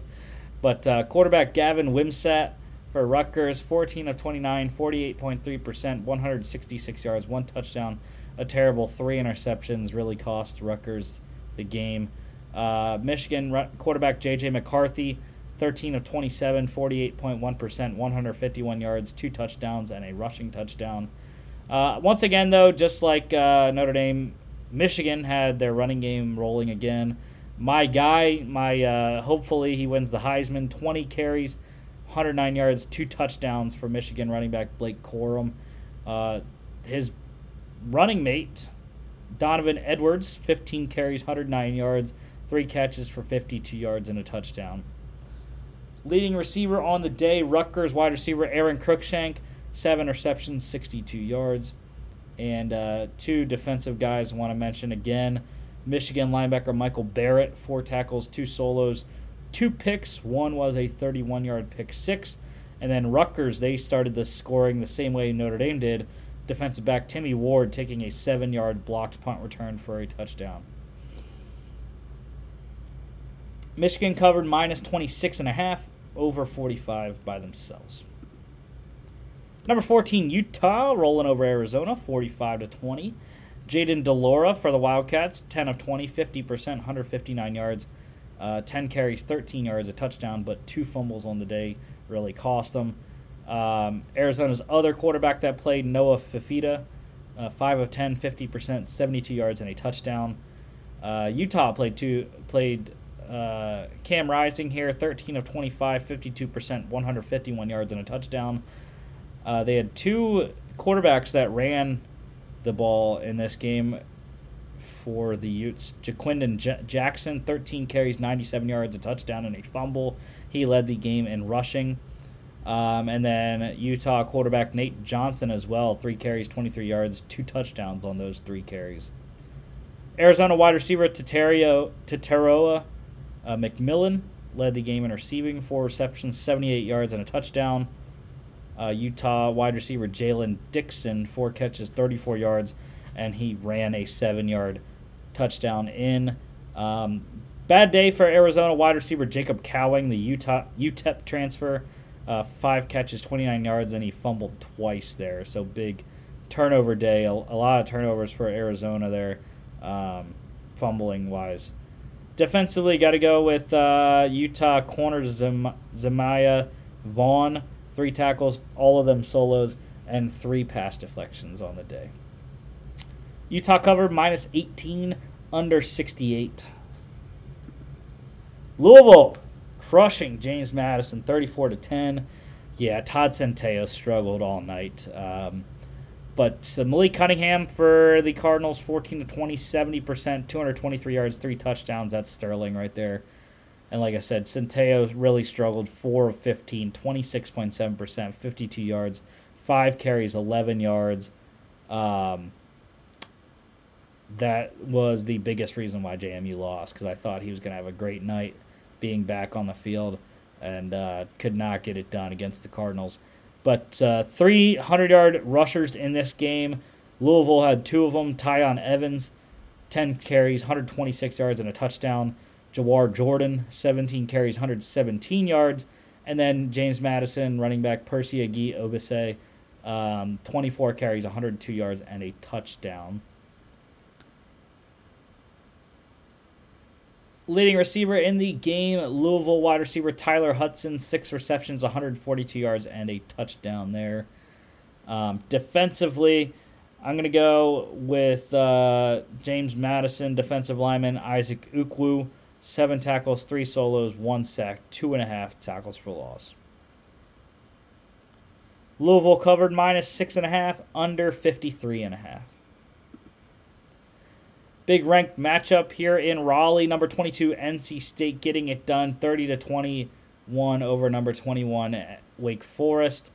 Sam Hartman really had a nice day, but the turnovers were a killer once again for the Demon Deacons. 29-48, 60.4%, 397 yards, 2 touchdowns, and 3 interceptions. I think NC State has found their quarterback of the future, really. MJ Morris filling in for the injured Devin Leary, out for the season with the torn pec there. Great game for him, 18-28, 64.3%, 210 yards, 3 touchdowns, 19 carries, 43 yards, and most notably no turnovers. And yes, MJ Morris is a freshman, so they will have many years for him. NC State running back Jordan Houston led the game in rushing, 12 carries, 53 yards. Wake wide receiver A.T. Perry, masterful day, 12 receptions, 159 yards, and a touchdown for him. NC State wide receiver Darryl Jones, also a great night, 3 catches, 24 yards, and 2 touchdowns there. Defensively, how about the night for NC State linebacker Drake Thomas, 9 tackles, 4 solos, 2 sacks, 3 tackles for loss, and 4 QB hurries. Monster of a night there for him.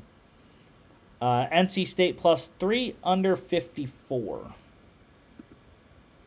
Number 9, USC, 41-35. Close one over Cal. I was watching this game, and what a fight Cal put up in the LA Coliseum. Jack Plummer had a nice night, 35 of 49, 71.4%, 406 yards, 3 touchdowns, and a pick. Caleb Williams also, of course, had a great night. 5 total touchdowns for him, 26 of 41, 63.4%, 360 yards, 4 touchdown passes, 7 carries for 38 yards, and a rushing score as well. USC running back Travis Dye led the game in rushing, 15 carries, 98 yards, a touchdown, 2 catches for 18 yards.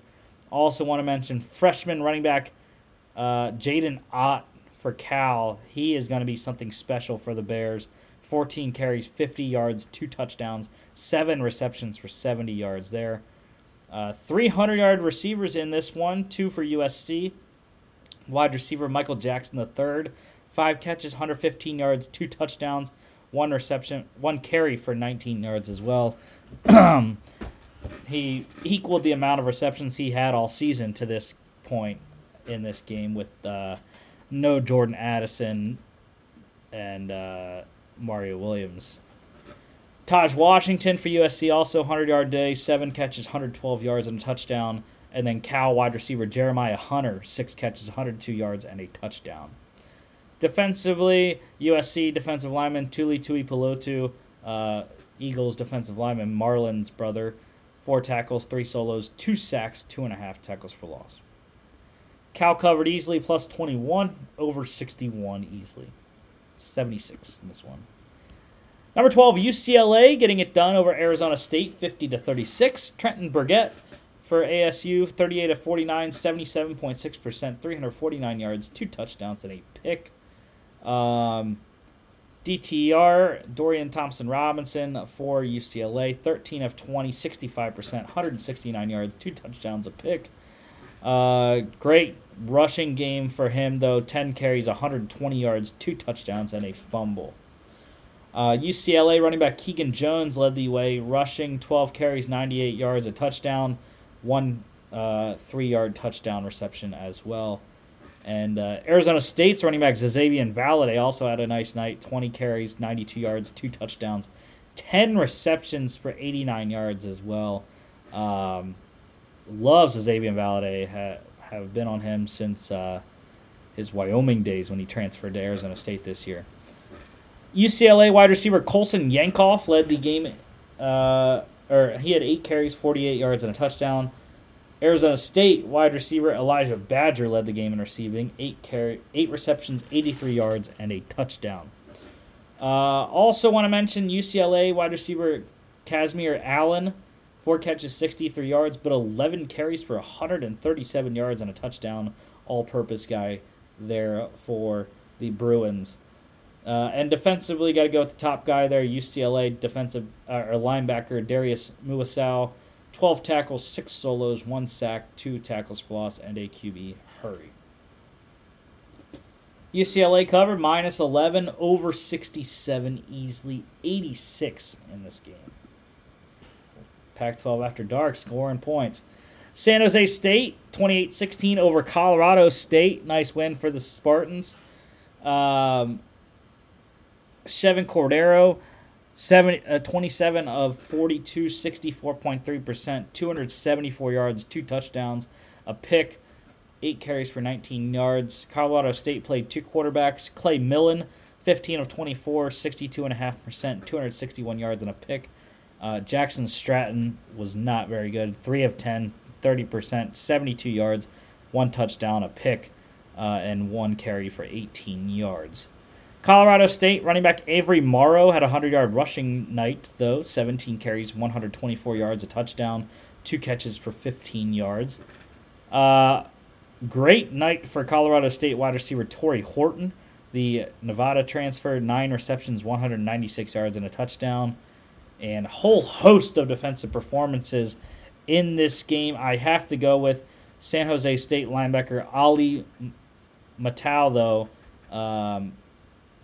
7 tackles, 5 solos, 3 sacks, 3.5 tackles for loss, and 1 QB hurry. Great night for him. Great night for defensive lineman Viliami Fehoko as well. Another good night for him. Colorado State covered easily, plus 23.5, and under 44.5 by the hook. FCS game of the week. I was so excited to watch this game, and it was a good one. Number 2, Sacramento State, led early, never relinquished the lead. Weber State never led in this game. 33-30 over number 5, Weber State. Here, Sacramento State continues to make program history. First time 7-0, first time 8-0, and now first time 9-0 in program history. They are on a collision course to the FCS National Championship game if they can get through the FCS playoff slate. Sacramento State played 2 quarterbacks. Asher O'Hara, 10 of 13, 76.9%, 162 yards, a touchdown, 25 carries, 81 yards, and 2 touchdowns. A beast on the ground is O'Hara. Bronson Barron for Weber State, 15 of 38, 39.5%, 153 yards, 2 touchdowns, a pick, 8 carries for 15 yards, and a rushing touchdown. The 3 total scores for Barron there. And then Sac State quarterback Jake Dunaway, 5 of 9, 55.6%, 65 yards, and a touchdown. Leading rusher on the day, Weber State running back Dante McMillan, 17 carries, 73 yards. Leading receiver, Weber State wide receiver Ty McPherson, 7 receptions, 89 yards there. Sacramento State tight end Marshall Martin, 4 receptions, 70 yards, 2 touchdowns here. Hornets corner Patrick Dean had a pick off of Bronson Barron in this game. And then also got to mention Weber State wide receiver Abraham Williams. That Wildcat had a 100-yard kick return touchdown to keep the game close for Weber State. But excited about the Hornets here. They went +2, did Sacramento State, over 58.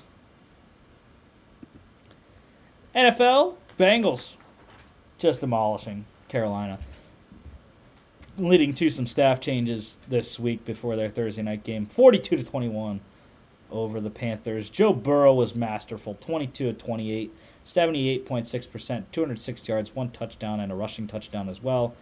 Brandon Allen came in for Burrow late, 3 of 3, 22 yards. P.J. Walker started the game for Carolina, was just terrible. 3 of 10, 30%, 9 yards, 2 picks. Baker Mayfield really steadied the ship, got them on all 3 of their scoring drives. 14 of 20, 70%, 155 yards, and 2 touchdowns there. But the story of the game was Joe Mixon. 5 total touchdowns. Just ridiculous day for Mixon here. 22 carries, 153 yards, 7 yards per carry, 4 rushing touchdowns, 4 receptions for 58 yards, and a receiving touchdown on 5 targets. Big day to the chagrin of my fantasy team. Leading receiver in the game, Cincinnati wide receiver T. Higgins, 7 receptions, 60 yards on 8 targets there. And defensively, I'm going to go with Bengals safety Jesse Bates III, 4 tackles, 1 solo, 1 pass deflection, and a pick. Bengals cover -7 easily, over 42.5 easily. Chargers getting the win, 20-17 comeback fashion there. Justin Herbert for LA struggled, 30 of 43, 69.8%, 245 yards, 1 touchdown, and a pick.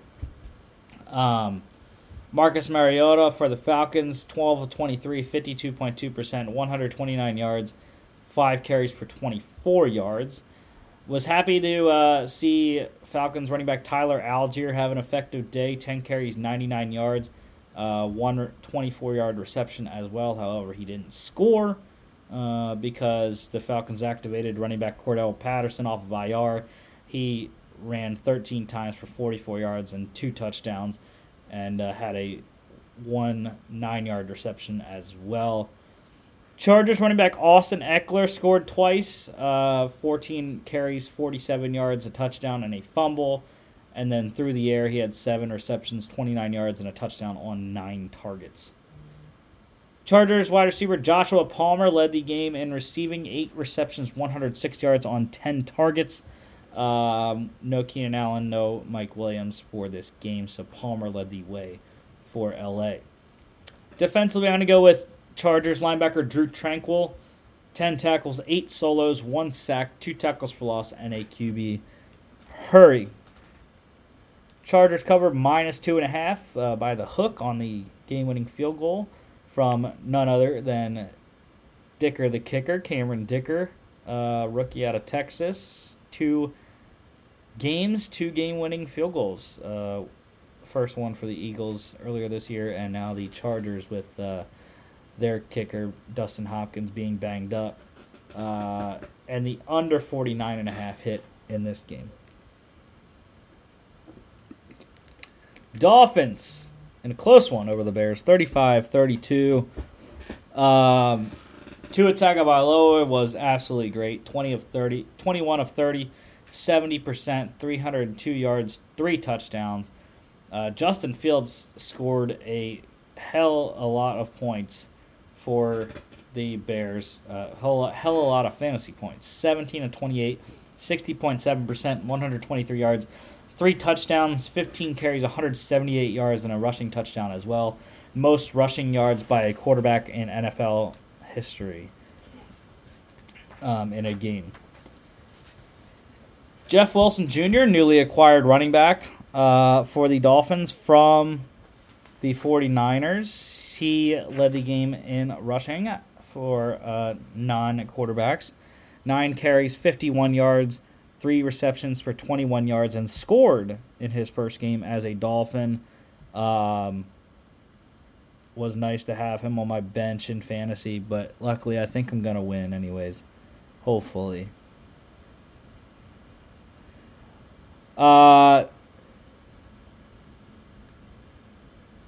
Dolphins wide receiver Tyreek Hill had a nice game once again. 7 receptions, 143 yards, and a touchdown on 8 targets there.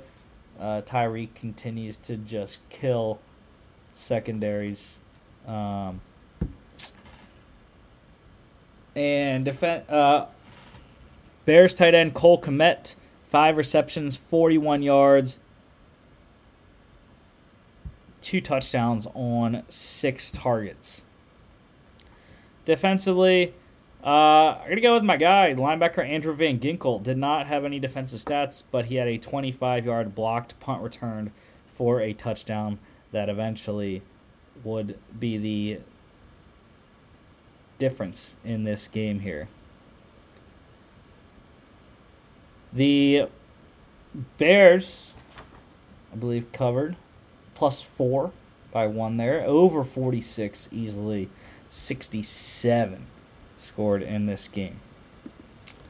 Lions in a shocker over the Packers. It is really getting glum for Green Bay here. The Packers now 3-6, not looking good. Aaron Rodgers, 23 of 43, 53.5%, 291 yards, 1 touchdown, 3 interceptions in this one, 4 carries for 40 yards, 2 red zone interceptions for the first time in his NFL career. One really bad interception for Aaron that was just inexcusable. 4th and goal on a throwback pass to David Bakhtiari. 1, why the call, and 2, it was just a terrible pass right into the hands of rookie defensive end Aiden Hutchinson, getting his first career interception. Jared Goff for the Lions, 14 of 26, 53.8%, 137 yards, 2 touchdowns, and a pick. Packers also had a litany of injuries, players going down in this game. Lions running back Jamal Williams led the game in rushing, 24 carries, 81 yards. Packers wide receiver Alan Lazard, welcome return for him. Leads the game in receiving, 4 catches, 87 yards, a touchdown on 10 targets. And defensively, I'm going to go with Lions safety Kirby Joseph. 10 tackles, 5 solos, 3 pass deflections, 2 picks for the rookie out of Illinois. Lions cover +4, under 49.5 easily. Patriots just completely annihilating the Colts, 26-3. Domination from the start. Mac Jones, 20 of 30, 66.7%, 147 yards, a touchdown. Sam Ehlinger was not good, 15 of 29, 51.7%, 103 yards, a pick, 5 carries for 39 yards. Ramondre Stevenson had a decent day for the Patriots, 15 carries, 60 yards, 3 catches for 10 yards, and a touchdown on 7 targets. Weird to see Stevenson targeted that much, but Patriots tight end Hunter Henry led the game in receiving, 4 catches for 50 yards on 4 targets. And defensively, a lot of great performances from the Patriots. Mentioning 3 people here. Patriots linebacker Josh Uche, 6 tackles, 5 solos, 3 sacks, 3 tackles for loss, 2 QB hits. Patriots linebacker Matthew Judon, 6 tackles, 4 solos, 3 sacks, 3 tackles for loss, 4 QB hits for him. Becomes the first player in the NFL to reach double-digit sacks this year.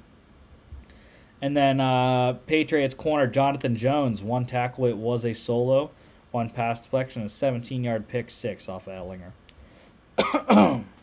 Patriots covered easily -5, under 40. Jets upset 20-17 over the Bills. This one was at MetLife Stadium in East Rutherford, New Jersey, but it was still an upset nonetheless. Josh Allen struggled 18 of 34, 52.9%, 205 yards, 2 picks. His legs were a lot more effective, 9 carries, 86 yards, and 2 touchdowns. Zach Wilson was pretty efficient. Not very many yards, though. 18 of 25, 72%, 154 yards, a touchdown, 5 carries, 24 yards, and a fumble. Running back Michael Carter had a nice day for New York. 12 carries, 76 yards, a touchdown, and 1 10-yard reception. Bills wide receiver Stephon Diggs led the game in receiving. 5 catches, 93 yards on 10 targets. Rookie first-round pick wide receiver Garrett Wilson for the Jets was not far behind. 8 receptions, 92 yards on 9 targets. Defensively, I'm going to go with Bills safety Damar Hamlin. 12 tackles, 8 solos, 1 sack, 1 tackle for loss, and 1 QB hit. Jets plus 10.5. Underdog winning outright, under 46. Yeah, it was crazy. There was 5 instances, I believe, or 4 instances that the final score was 20-17, which was kind of crazy in one day to have the same exact score. The Chargers, Falcons, Vikings, Commanders, Bills, Jets, and Chiefs, Titans, which we'll get to. But Vikings 7-1, 6 straight win, 20-17 over the Commanders. Kirk Cousins was good, 22 of 40, 55%, 265 yards, 2 touchdowns, and a pick, leading them back from being down during this game. Washington quarterback Taylor Heineke, 15 of 28, 53.6%, 149 yards, 2 touchdowns, and a pick, 4 carries for 17 yards there. Dalvin Cook, not very good day rushing, but he did lead the game in rushing. 17 carries, 47 yards, 2 receptions, 9 yards, and a touchdown on 6 targets. Justin Jefferson had a nice day for the Vikings. 7 receptions, 115 yards, a touchdown on 13 targets there. And a lot of great defensive performances here. I don't even know who to pick. I think I'm going to have to go with Commanders defensive tackle Daron Payne. 6 tackles, 4 solos, 1 sack, 4 tackles for loss, and 2 QB hits. But you can go with a lot of other guys. Darius Smith had a nice day for Minnesota, as well as Washington's defensive tackle Jonathan Allen. Vikings -3 pushed, under 43.5. Jags 27-20 comeback win over the Raiders. Jags were down 17-0. Came back and win. What resiliency from Doug Peterson's crew. Raiders' 3rd loss this season when leading by 17 or more. Ties for the most in NFL history in a season. Derek Carr, 21 of 36, 58.3%, 259 yards, 2 touchdowns. Trevor Lawrence for Jacksonville, 25 of 31, uber efficient, 80.6%, 235 yards, 1 touchdown, 6 carries, 53 yards, and a fumble. Travis Etienne continues to be explosive for Jacksonville. 28 carries, 109 yards, 2 touchdowns, 2 catches for 17 yards. Devontae Adams is literally everything in the passing game for the Raiders. 10 receptions, 146 yards, 2 touchdowns, 17 targets for Adams in this one. But only 1 catch in the second half, I believe, is what happened there. And defensively, have to go with the guy that has had back-to-back great games, Jags defensive end Dwayne Smoot. 2 tackles, both solos, 2 sacks, 2 tackles for loss, and 2 QB hits. See if I can finish this show here. Jags plus 2.5, under 48 by 1.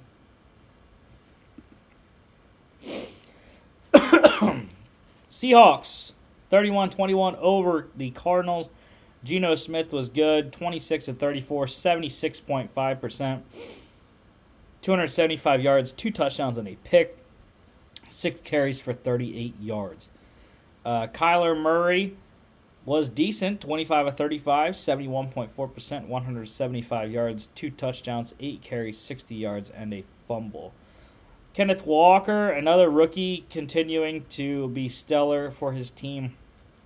26 carries, 109 yards, 2 touchdowns, 3 receptions for 20 yards.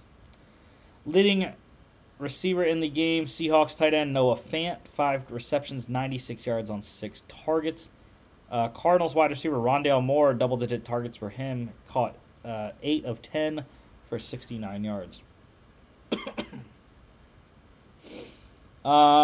Defensively, a lot of good performances here. I got to go with Cardinals linebacker Zaven Collins, though. 7 tackles, 4 solos, 1 tackle for loss, a pass deflection, and a 30-yard pick 6. The Seahawks +2 over 49.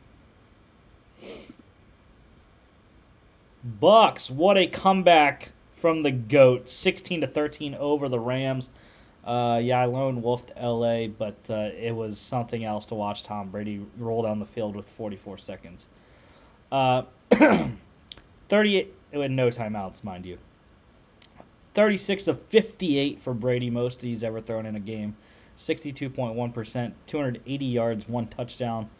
Matthew Stafford for the Rams, 13 of 27, 48.1%, 165 yards and a touchdown. That offense is just terrible. Both offenses really are, but at least there was some semblance of a running game in this one. The Rams running back Darrell Henderson Jr. led the game in rushing, 12 carries, 56 yards there. Cooper Kupp, of course, he has a good game. Rams wide receiver, 8 receptions, 127 yards, a touchdown, and 9 targets. Was excited. My boy Bucks tight end Cade Otton, second-round pick for them this year. 5 receptions, 68 yards, a touchdown on 6 targets. Very excited to watch him grow throughout the rest of the season there. And defensively, got to go with a guy who's been having a great season, Bucks defensive tackle Vita Vea. 3 tackles, all of them solos, 2 sacks, 2 tackles for loss, and 3 QB hits. Bucks -3 pushed, under 42.5 easily. Comeback. Seems like a theme. The Chiefs, 20-17 over the Titans in overtime. This one was in Kansas City. No Ryan Tannehill, Malik Willis. Had the Titans had the Chiefs on the ropes, 14-7, I think it was. Patrick Mahomes coming back, though, 43 of 68. That's the too short of the record for most attempts in a game, I believe, is 70.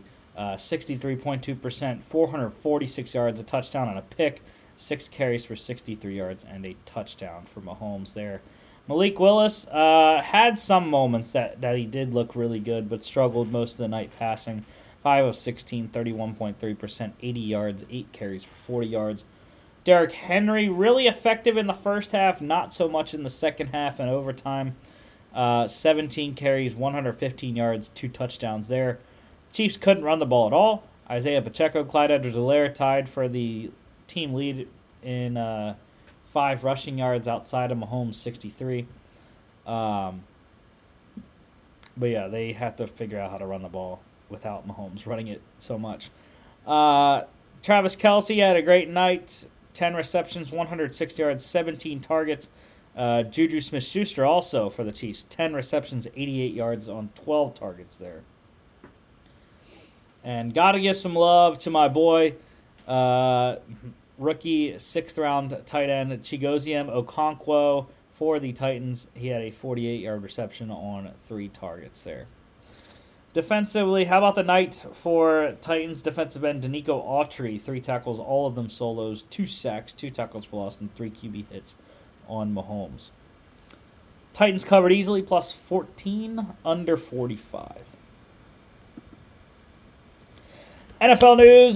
Before we get to that, USFL news. Yes, we have some USFL news. The Tampa Bay Bandits, my boys. I might not be a fan anymore because they are rumored to be rebranding into the Memphis Showboats, which the trademark was filed 5 days ago, or however many it is now from when that article was published. But it looks like the Bandits will be the Memphis Showboats for the upcoming 2023 USFL season this spring. NFL news, though. I asked Logan to get his comments on it, and I'll give mine now. The Colts have fired head coach Frank Reich, parting ways, technically. But 40-33 over 4+ seasons. Really a great coach. It just never worked. The Colts never really invested in the future at quarterback. They've been using these one-year Band-Aids, and it just has not turned into wins. The last 3 years, the retirement tour of Phillip Rivers, at least they made the playoffs that year. And Jonathan Taylor's rookie season there. And then last year, trading for Wentz, it just did not work out. Oft injured, and not a very effective quarterback there. And then this year, trading for a 38-year-old Matt Ryan. I mean, what did you expect would happen? He's not the Falcons' Matt Ryan of old. So until they invest in the quarterback position, I don't think the Colts are going to be in the playoffs, and I don't think they're going to be a long-term consistent winner without that team investment in the long-term solution at quarterback that they haven't had since Andrew Luck. And I don't think it's all Frank Reich's fault. I don't think it's a lot of the coaching staff's fault. I think it's the front office. Jim Irsay has to give the green light on every personnel move, and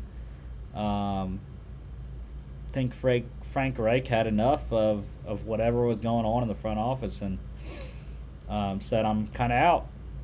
So they have skill positions players. They have Michael Pittman, Alec Pierce at receiver. If you want to include Paris Campbell as well. Jonathan Taylor, obviously, just a monster season last year, leading the league in rushing touchdowns. But this was a team last year and 2 years ago that we thought was a quarterback away and just has not gotten it done at that position. And I think we've seen that Frank Reich just said, I can't do it anymore, and that's why the parting of the ways here. So I'm interested to see who they can get in the offseason as a new head coach. There is a guy in Pittsburgh by the name of Brian Flores that I think is a fantastic coach. There's a guy in Tampa Bay named Byron Leftwich, who I also think is a fantastic coach that I think both should get looks. And the Colts also on defense, they have Shaquille Leonard, they have Kenny Moore, they have DeForest Buckner, Kwity Paye. They have pieces. They need to find that long-term solution at quarterback. They need to upgrade the offensive line, and they can be winners. They can be. They just need to hit on some of the draft picks. But the biggest thing about this is that the Colts hired former center and ESPN analyst Jeff Saturday as the interim head coach. He had been consulting with the team, or for the team. He's also in the team's Ring of Honor, and no experience coaching at the collegiate or NFL level. He was a head coach at Hebron Christian Academy in Decula, Georgia. That is his only experience coaching. So it made a lot of headlines that there were minority candidates that were far more experienced, but they decided to go with Saturday, and I don't think it's a bad move. I really don't. I think when it's an interim tag, it really doesn't matter who it is. He's gonna struggle, I think, with no coaching experience in the NFL. Obviously, he was with Peyton Manning for his entire career, most of his career. I don't think he played without Manning any time during his career. I could be wrong. I'm not sure if he played with Luck, any of that or not. But very intelligent. He's played with some very good quarterbacks. And I think he will do okay. It's just, without that experience, it's tough to see what the trial run will look like. And also, they have no one that has ever called plays on their staff right now. So that's one of the first things he has to figure out, who will be calling the offense and defense.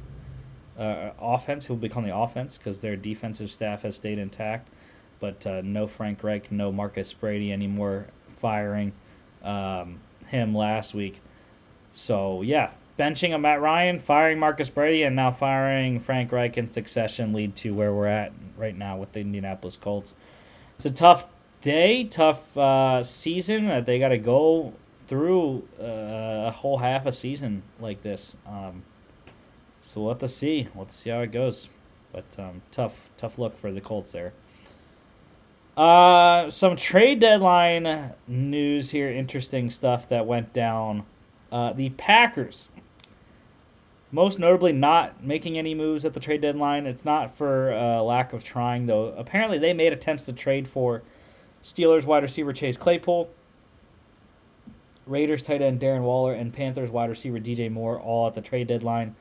And I thought it was hilarious, just because I like trolling Packers fans. But the Packers even offered more draft picks than the Bears did for Chase Claypool. They offered a 2 and a 4 compared to Chicago's just 1 second round. But the Steelers' thought was the Bears pick will likely be a lot higher than the Packers will. The Packers' 2 picks will. So we're going to go with the higher pick in the second round. And I agree with them, even though the Packers are very bad right now. But yeah, I do agree that that's a solid judgment on the Steelers front office, and yeah, it's just funny because the Packers couldn't get it done, even giving up more picks for him.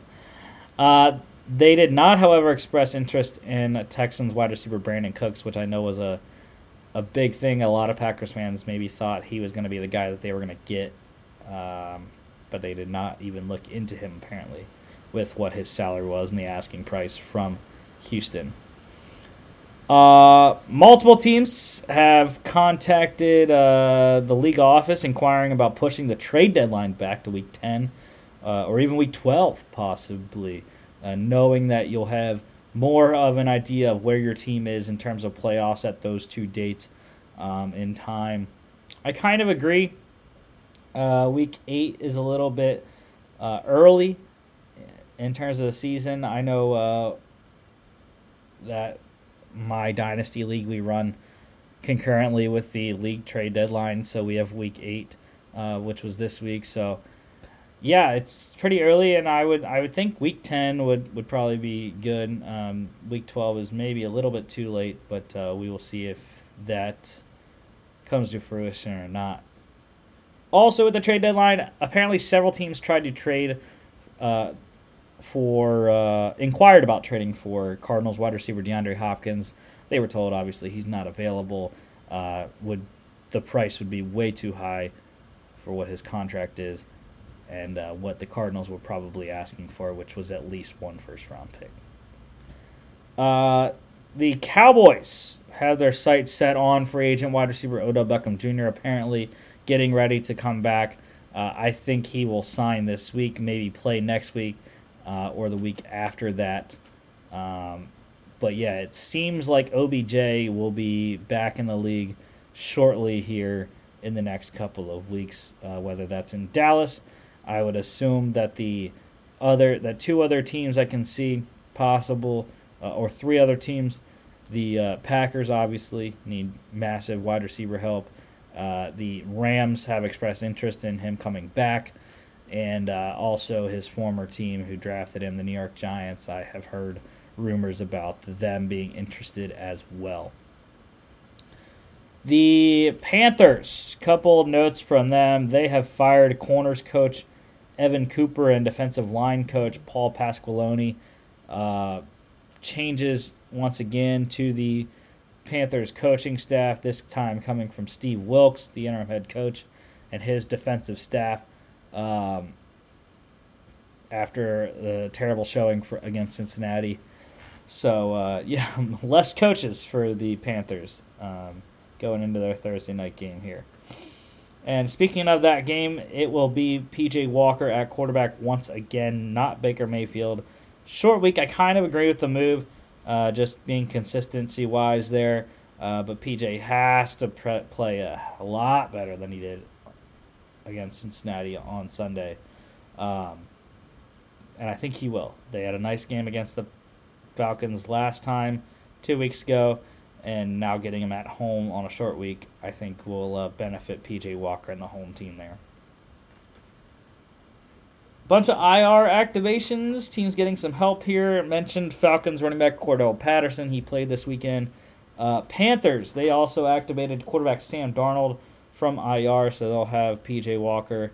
I would believe Baker Mayfield would back him up, and then Sam Darnold would be inactive for the game. Browns getting some help. They activated running back Jerome Ford and defensive end Chase Winovich off of IR. And the Saints activating corner P.J. Williams off of IR, and he will play tonight. No Jarvis Landry for New Orleans there. One player getting placed on IR, Patriots offensive tackle Marcus Cannon. So hurt the offensive line depth there in New England. Injuries, not as many to talk about this week yet, but Packers losing some guys here. Pass rusher Rashawn Gary, he tore his ACL. He is out for the season. Confirmed MRI coming tomorrow, more than likely. Also with Green Bay, rookie wide receiver Romeo Doubs, he has a high ankle sprain. He is out 4 to 6 weeks. Bills defensive end Gregory Rousseau, he has an ankle sprain. He is week to week. And more concerning, Bills quarterback Josh Allen has an ulnar collateral ligament UCL injury there in his elbow. Hopefully no more tomorrow, head coach Sean McDermott said. Not concerning yet for Buffalo, but could be down the line. Matt Barkley, the number one backup for Allen there. Giants safety Xavier McKinney, he suffered a broken hand on vacation during the bye week. So he is out several weeks, was placed on IR today. ATV accident. Guys, just don't ride ATVs. We saw this injury. We've seen countless other injuries with ATVs. I'm liking on the Seahawks second round pick out of Michigan State that got injured and never really played in the NFL because he got hurt. McDowell, I believe. Malik McDowell, I think was his name. So yeah, just don't ride ATVs, guys. Just don't do it. It's not worth it. And last injury here, the Cardinals safety Budda Baker has a high ankle sprain, out 2 to 3 weeks. They hope that is the timeline there, not longer for him. And transactions-wise, the Raiders, they signed former Seahawks corner Sidney Jones, released him last week to waivers, cleared waivers, and now he is a Las Vegas Raider. We have, like I said, Maction this week. We have 6 games between tomorrow and Wednesday. Tomorrow is Eastern Michigan, 5-4 Eagles, -7 at Akron Zips. They are 1-8. The over/under is 55 for that game. That's 7 p.m. No network attachment there. Ohio Bobcats 6-3. They are 1-point favorites at the Miami, Ohio Redhawks, who are 4-5. Over/under is 50.5. That is at 7:30 on ESPN2 tomorrow. I would smash the Ohio -1 there. I love the Bobcats on the road. And then last game tomorrow, Ball State Cardinals 5-4 at the Toledo Rockets 6-3. The Rockets are 11.5-point favorites at home. Over-under is 51.5, and that is 8 p.m. on ESPN. Wednesday night, we have Northern Illinois Huskies. They are 2-7 at the Western Michigan Broncos. Western Michigan Mustangs, I believe it is. 3-6. It is a pick'em game. So I'm going to just place my faith in NIU because Rusty's Huskies was a thing last year. It hasn't really been great this year. 2-7, not going to bowl game, but have to believe in NIU during MACtion. Over-under is 52 for that game, 7 p.m. on ESPNU. The Buffalo Bulls, 5-4. They are 2-point favorites at the Central Michigan Chippewas, who are 3-6. Over-under is 55.5, 7 p.m. on ESPN2. Also really like Buffalo -2 on the road in that situation there. And then finally, Kent State, Golden Flashes, 3-6, 2.5-point favorites at the Bowling Green Falcons, who are 5-4. Over-under is 57.5. That's 7 p.m. No network. I hate that there's no network on that one. I think that's going to be the best game on Wednesday night. And I would take Bowling Green money line there, fighting for the MAC East Division Championship there with Buffalo and Ohio. Thursday we have 2 college games. The Tulsa Golden Hurricanes 3-6 at Memphis Tigers 4-5. 6.5-point favorites at home is Memphis. Over-under is 62, 7:30 on ESPN. I like Memphis in that game a lot. I would probably take the spread, 6.5. And then finally, Georgia Southern Eagles 5-4 at the Louisiana Raging Cajuns, who are 4-5. 3-point favorites at home. Over-under is 59, 7:30 on ESPNU. Might look at the over on that game. I like Georgia Southern on the road. However, Kyle Van Treese and co. going in to Louisiana. Let's talk about pick standings here. Yeah, we all went 1-1 again last week. We all got the Bengals wrong on Monday Night Football. Lost to the Browns. And then we all got the Eagles right, beating the Texans on Thursday night. So I am still a game up on Mark, 12-6. Mark is 11-7 right behind me. Logan 2 games back at 10-8, and Peter 4 games back at 8-10. And because I have a 1-game lead, I'm just going to go for it this week. I'm picking 2 different games here. Ravens, 1.5-point favorites in Caesar Superdome against the Saints in New Orleans. Look, I'm gonna go with the Red Rifle tonight, right? I traded for Chris Olave in one of my leagues. He's not gonna get the points I need because I need like 70 points tonight. But I just think against the Ravens, the lack of wide receivers on offense is gonna hurt Lamar Jackson against the New Orleans defense.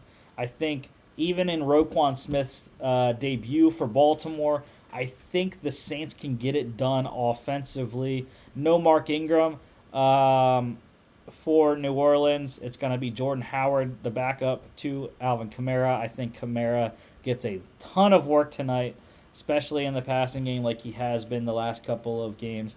And New Orleans uses the home crowd. It's a primetime game, and they get it done on Monday Night Football. Lone Wolf. That was so bad, but it's okay. My throat is not doing well right now. Over-under is 47. I would probably look to the under. I think this is going to be a defensive game here. 8:15 on ESPN. And the Thursday night game rematch. 2 games in 3 weeks for these 2 teams. Falcons, 3-point favorites at the Panthers. Mark and I rolling with Carolina at home. They should have beaten the Falcons in Atlanta 2 weeks ago. I think they're going to get revenge in this game. P.J. Walker knows what to do.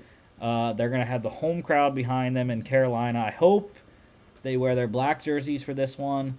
I'm not sure if they are or if they're wearing their blue ones. But I would love for them to wear their black jerseys, go all black. And I think that they can do it. Deontay Foreman should get a lot of run in this game. Look for Terrace Marshall to continue to improve as he has done. And we need DJ Moore to be the guy again and beat the Falcons like we should have the first game against them 2 weeks ago. Peter and Logan on the Falcons there for that one. Over-under is 42.5. I am going over. Give me the points. I think there's going to be a lot of points scored again, just like there was in the first matchup. 8:15 on Thursday, Prime Video. Next week, we'll be back on Monday talking NFL Week 11, the Week 10 closing game on Monday night between the Commanders and the Eagles in Philly, and the Week 11 kickoff, Titans at the Packers in Green Bay. As always, we'll give you all of the college football and NFL game recaps from the weekend and give you the news and notes from around college football and NFL. And then we'll talk about these two games that I mentioned here. Don't forget to follow us on all our social media at FAA Podcast on Instagram and Twitter. FAA_bets is our betting account on Twitter, and FAApodcast.com is our website. You can check us out here on YouTube, Facebook, Spotify, and Apple Podcasts, iHeartRadio, etc. Thank you all for watching, and we will see you back for Football Friday.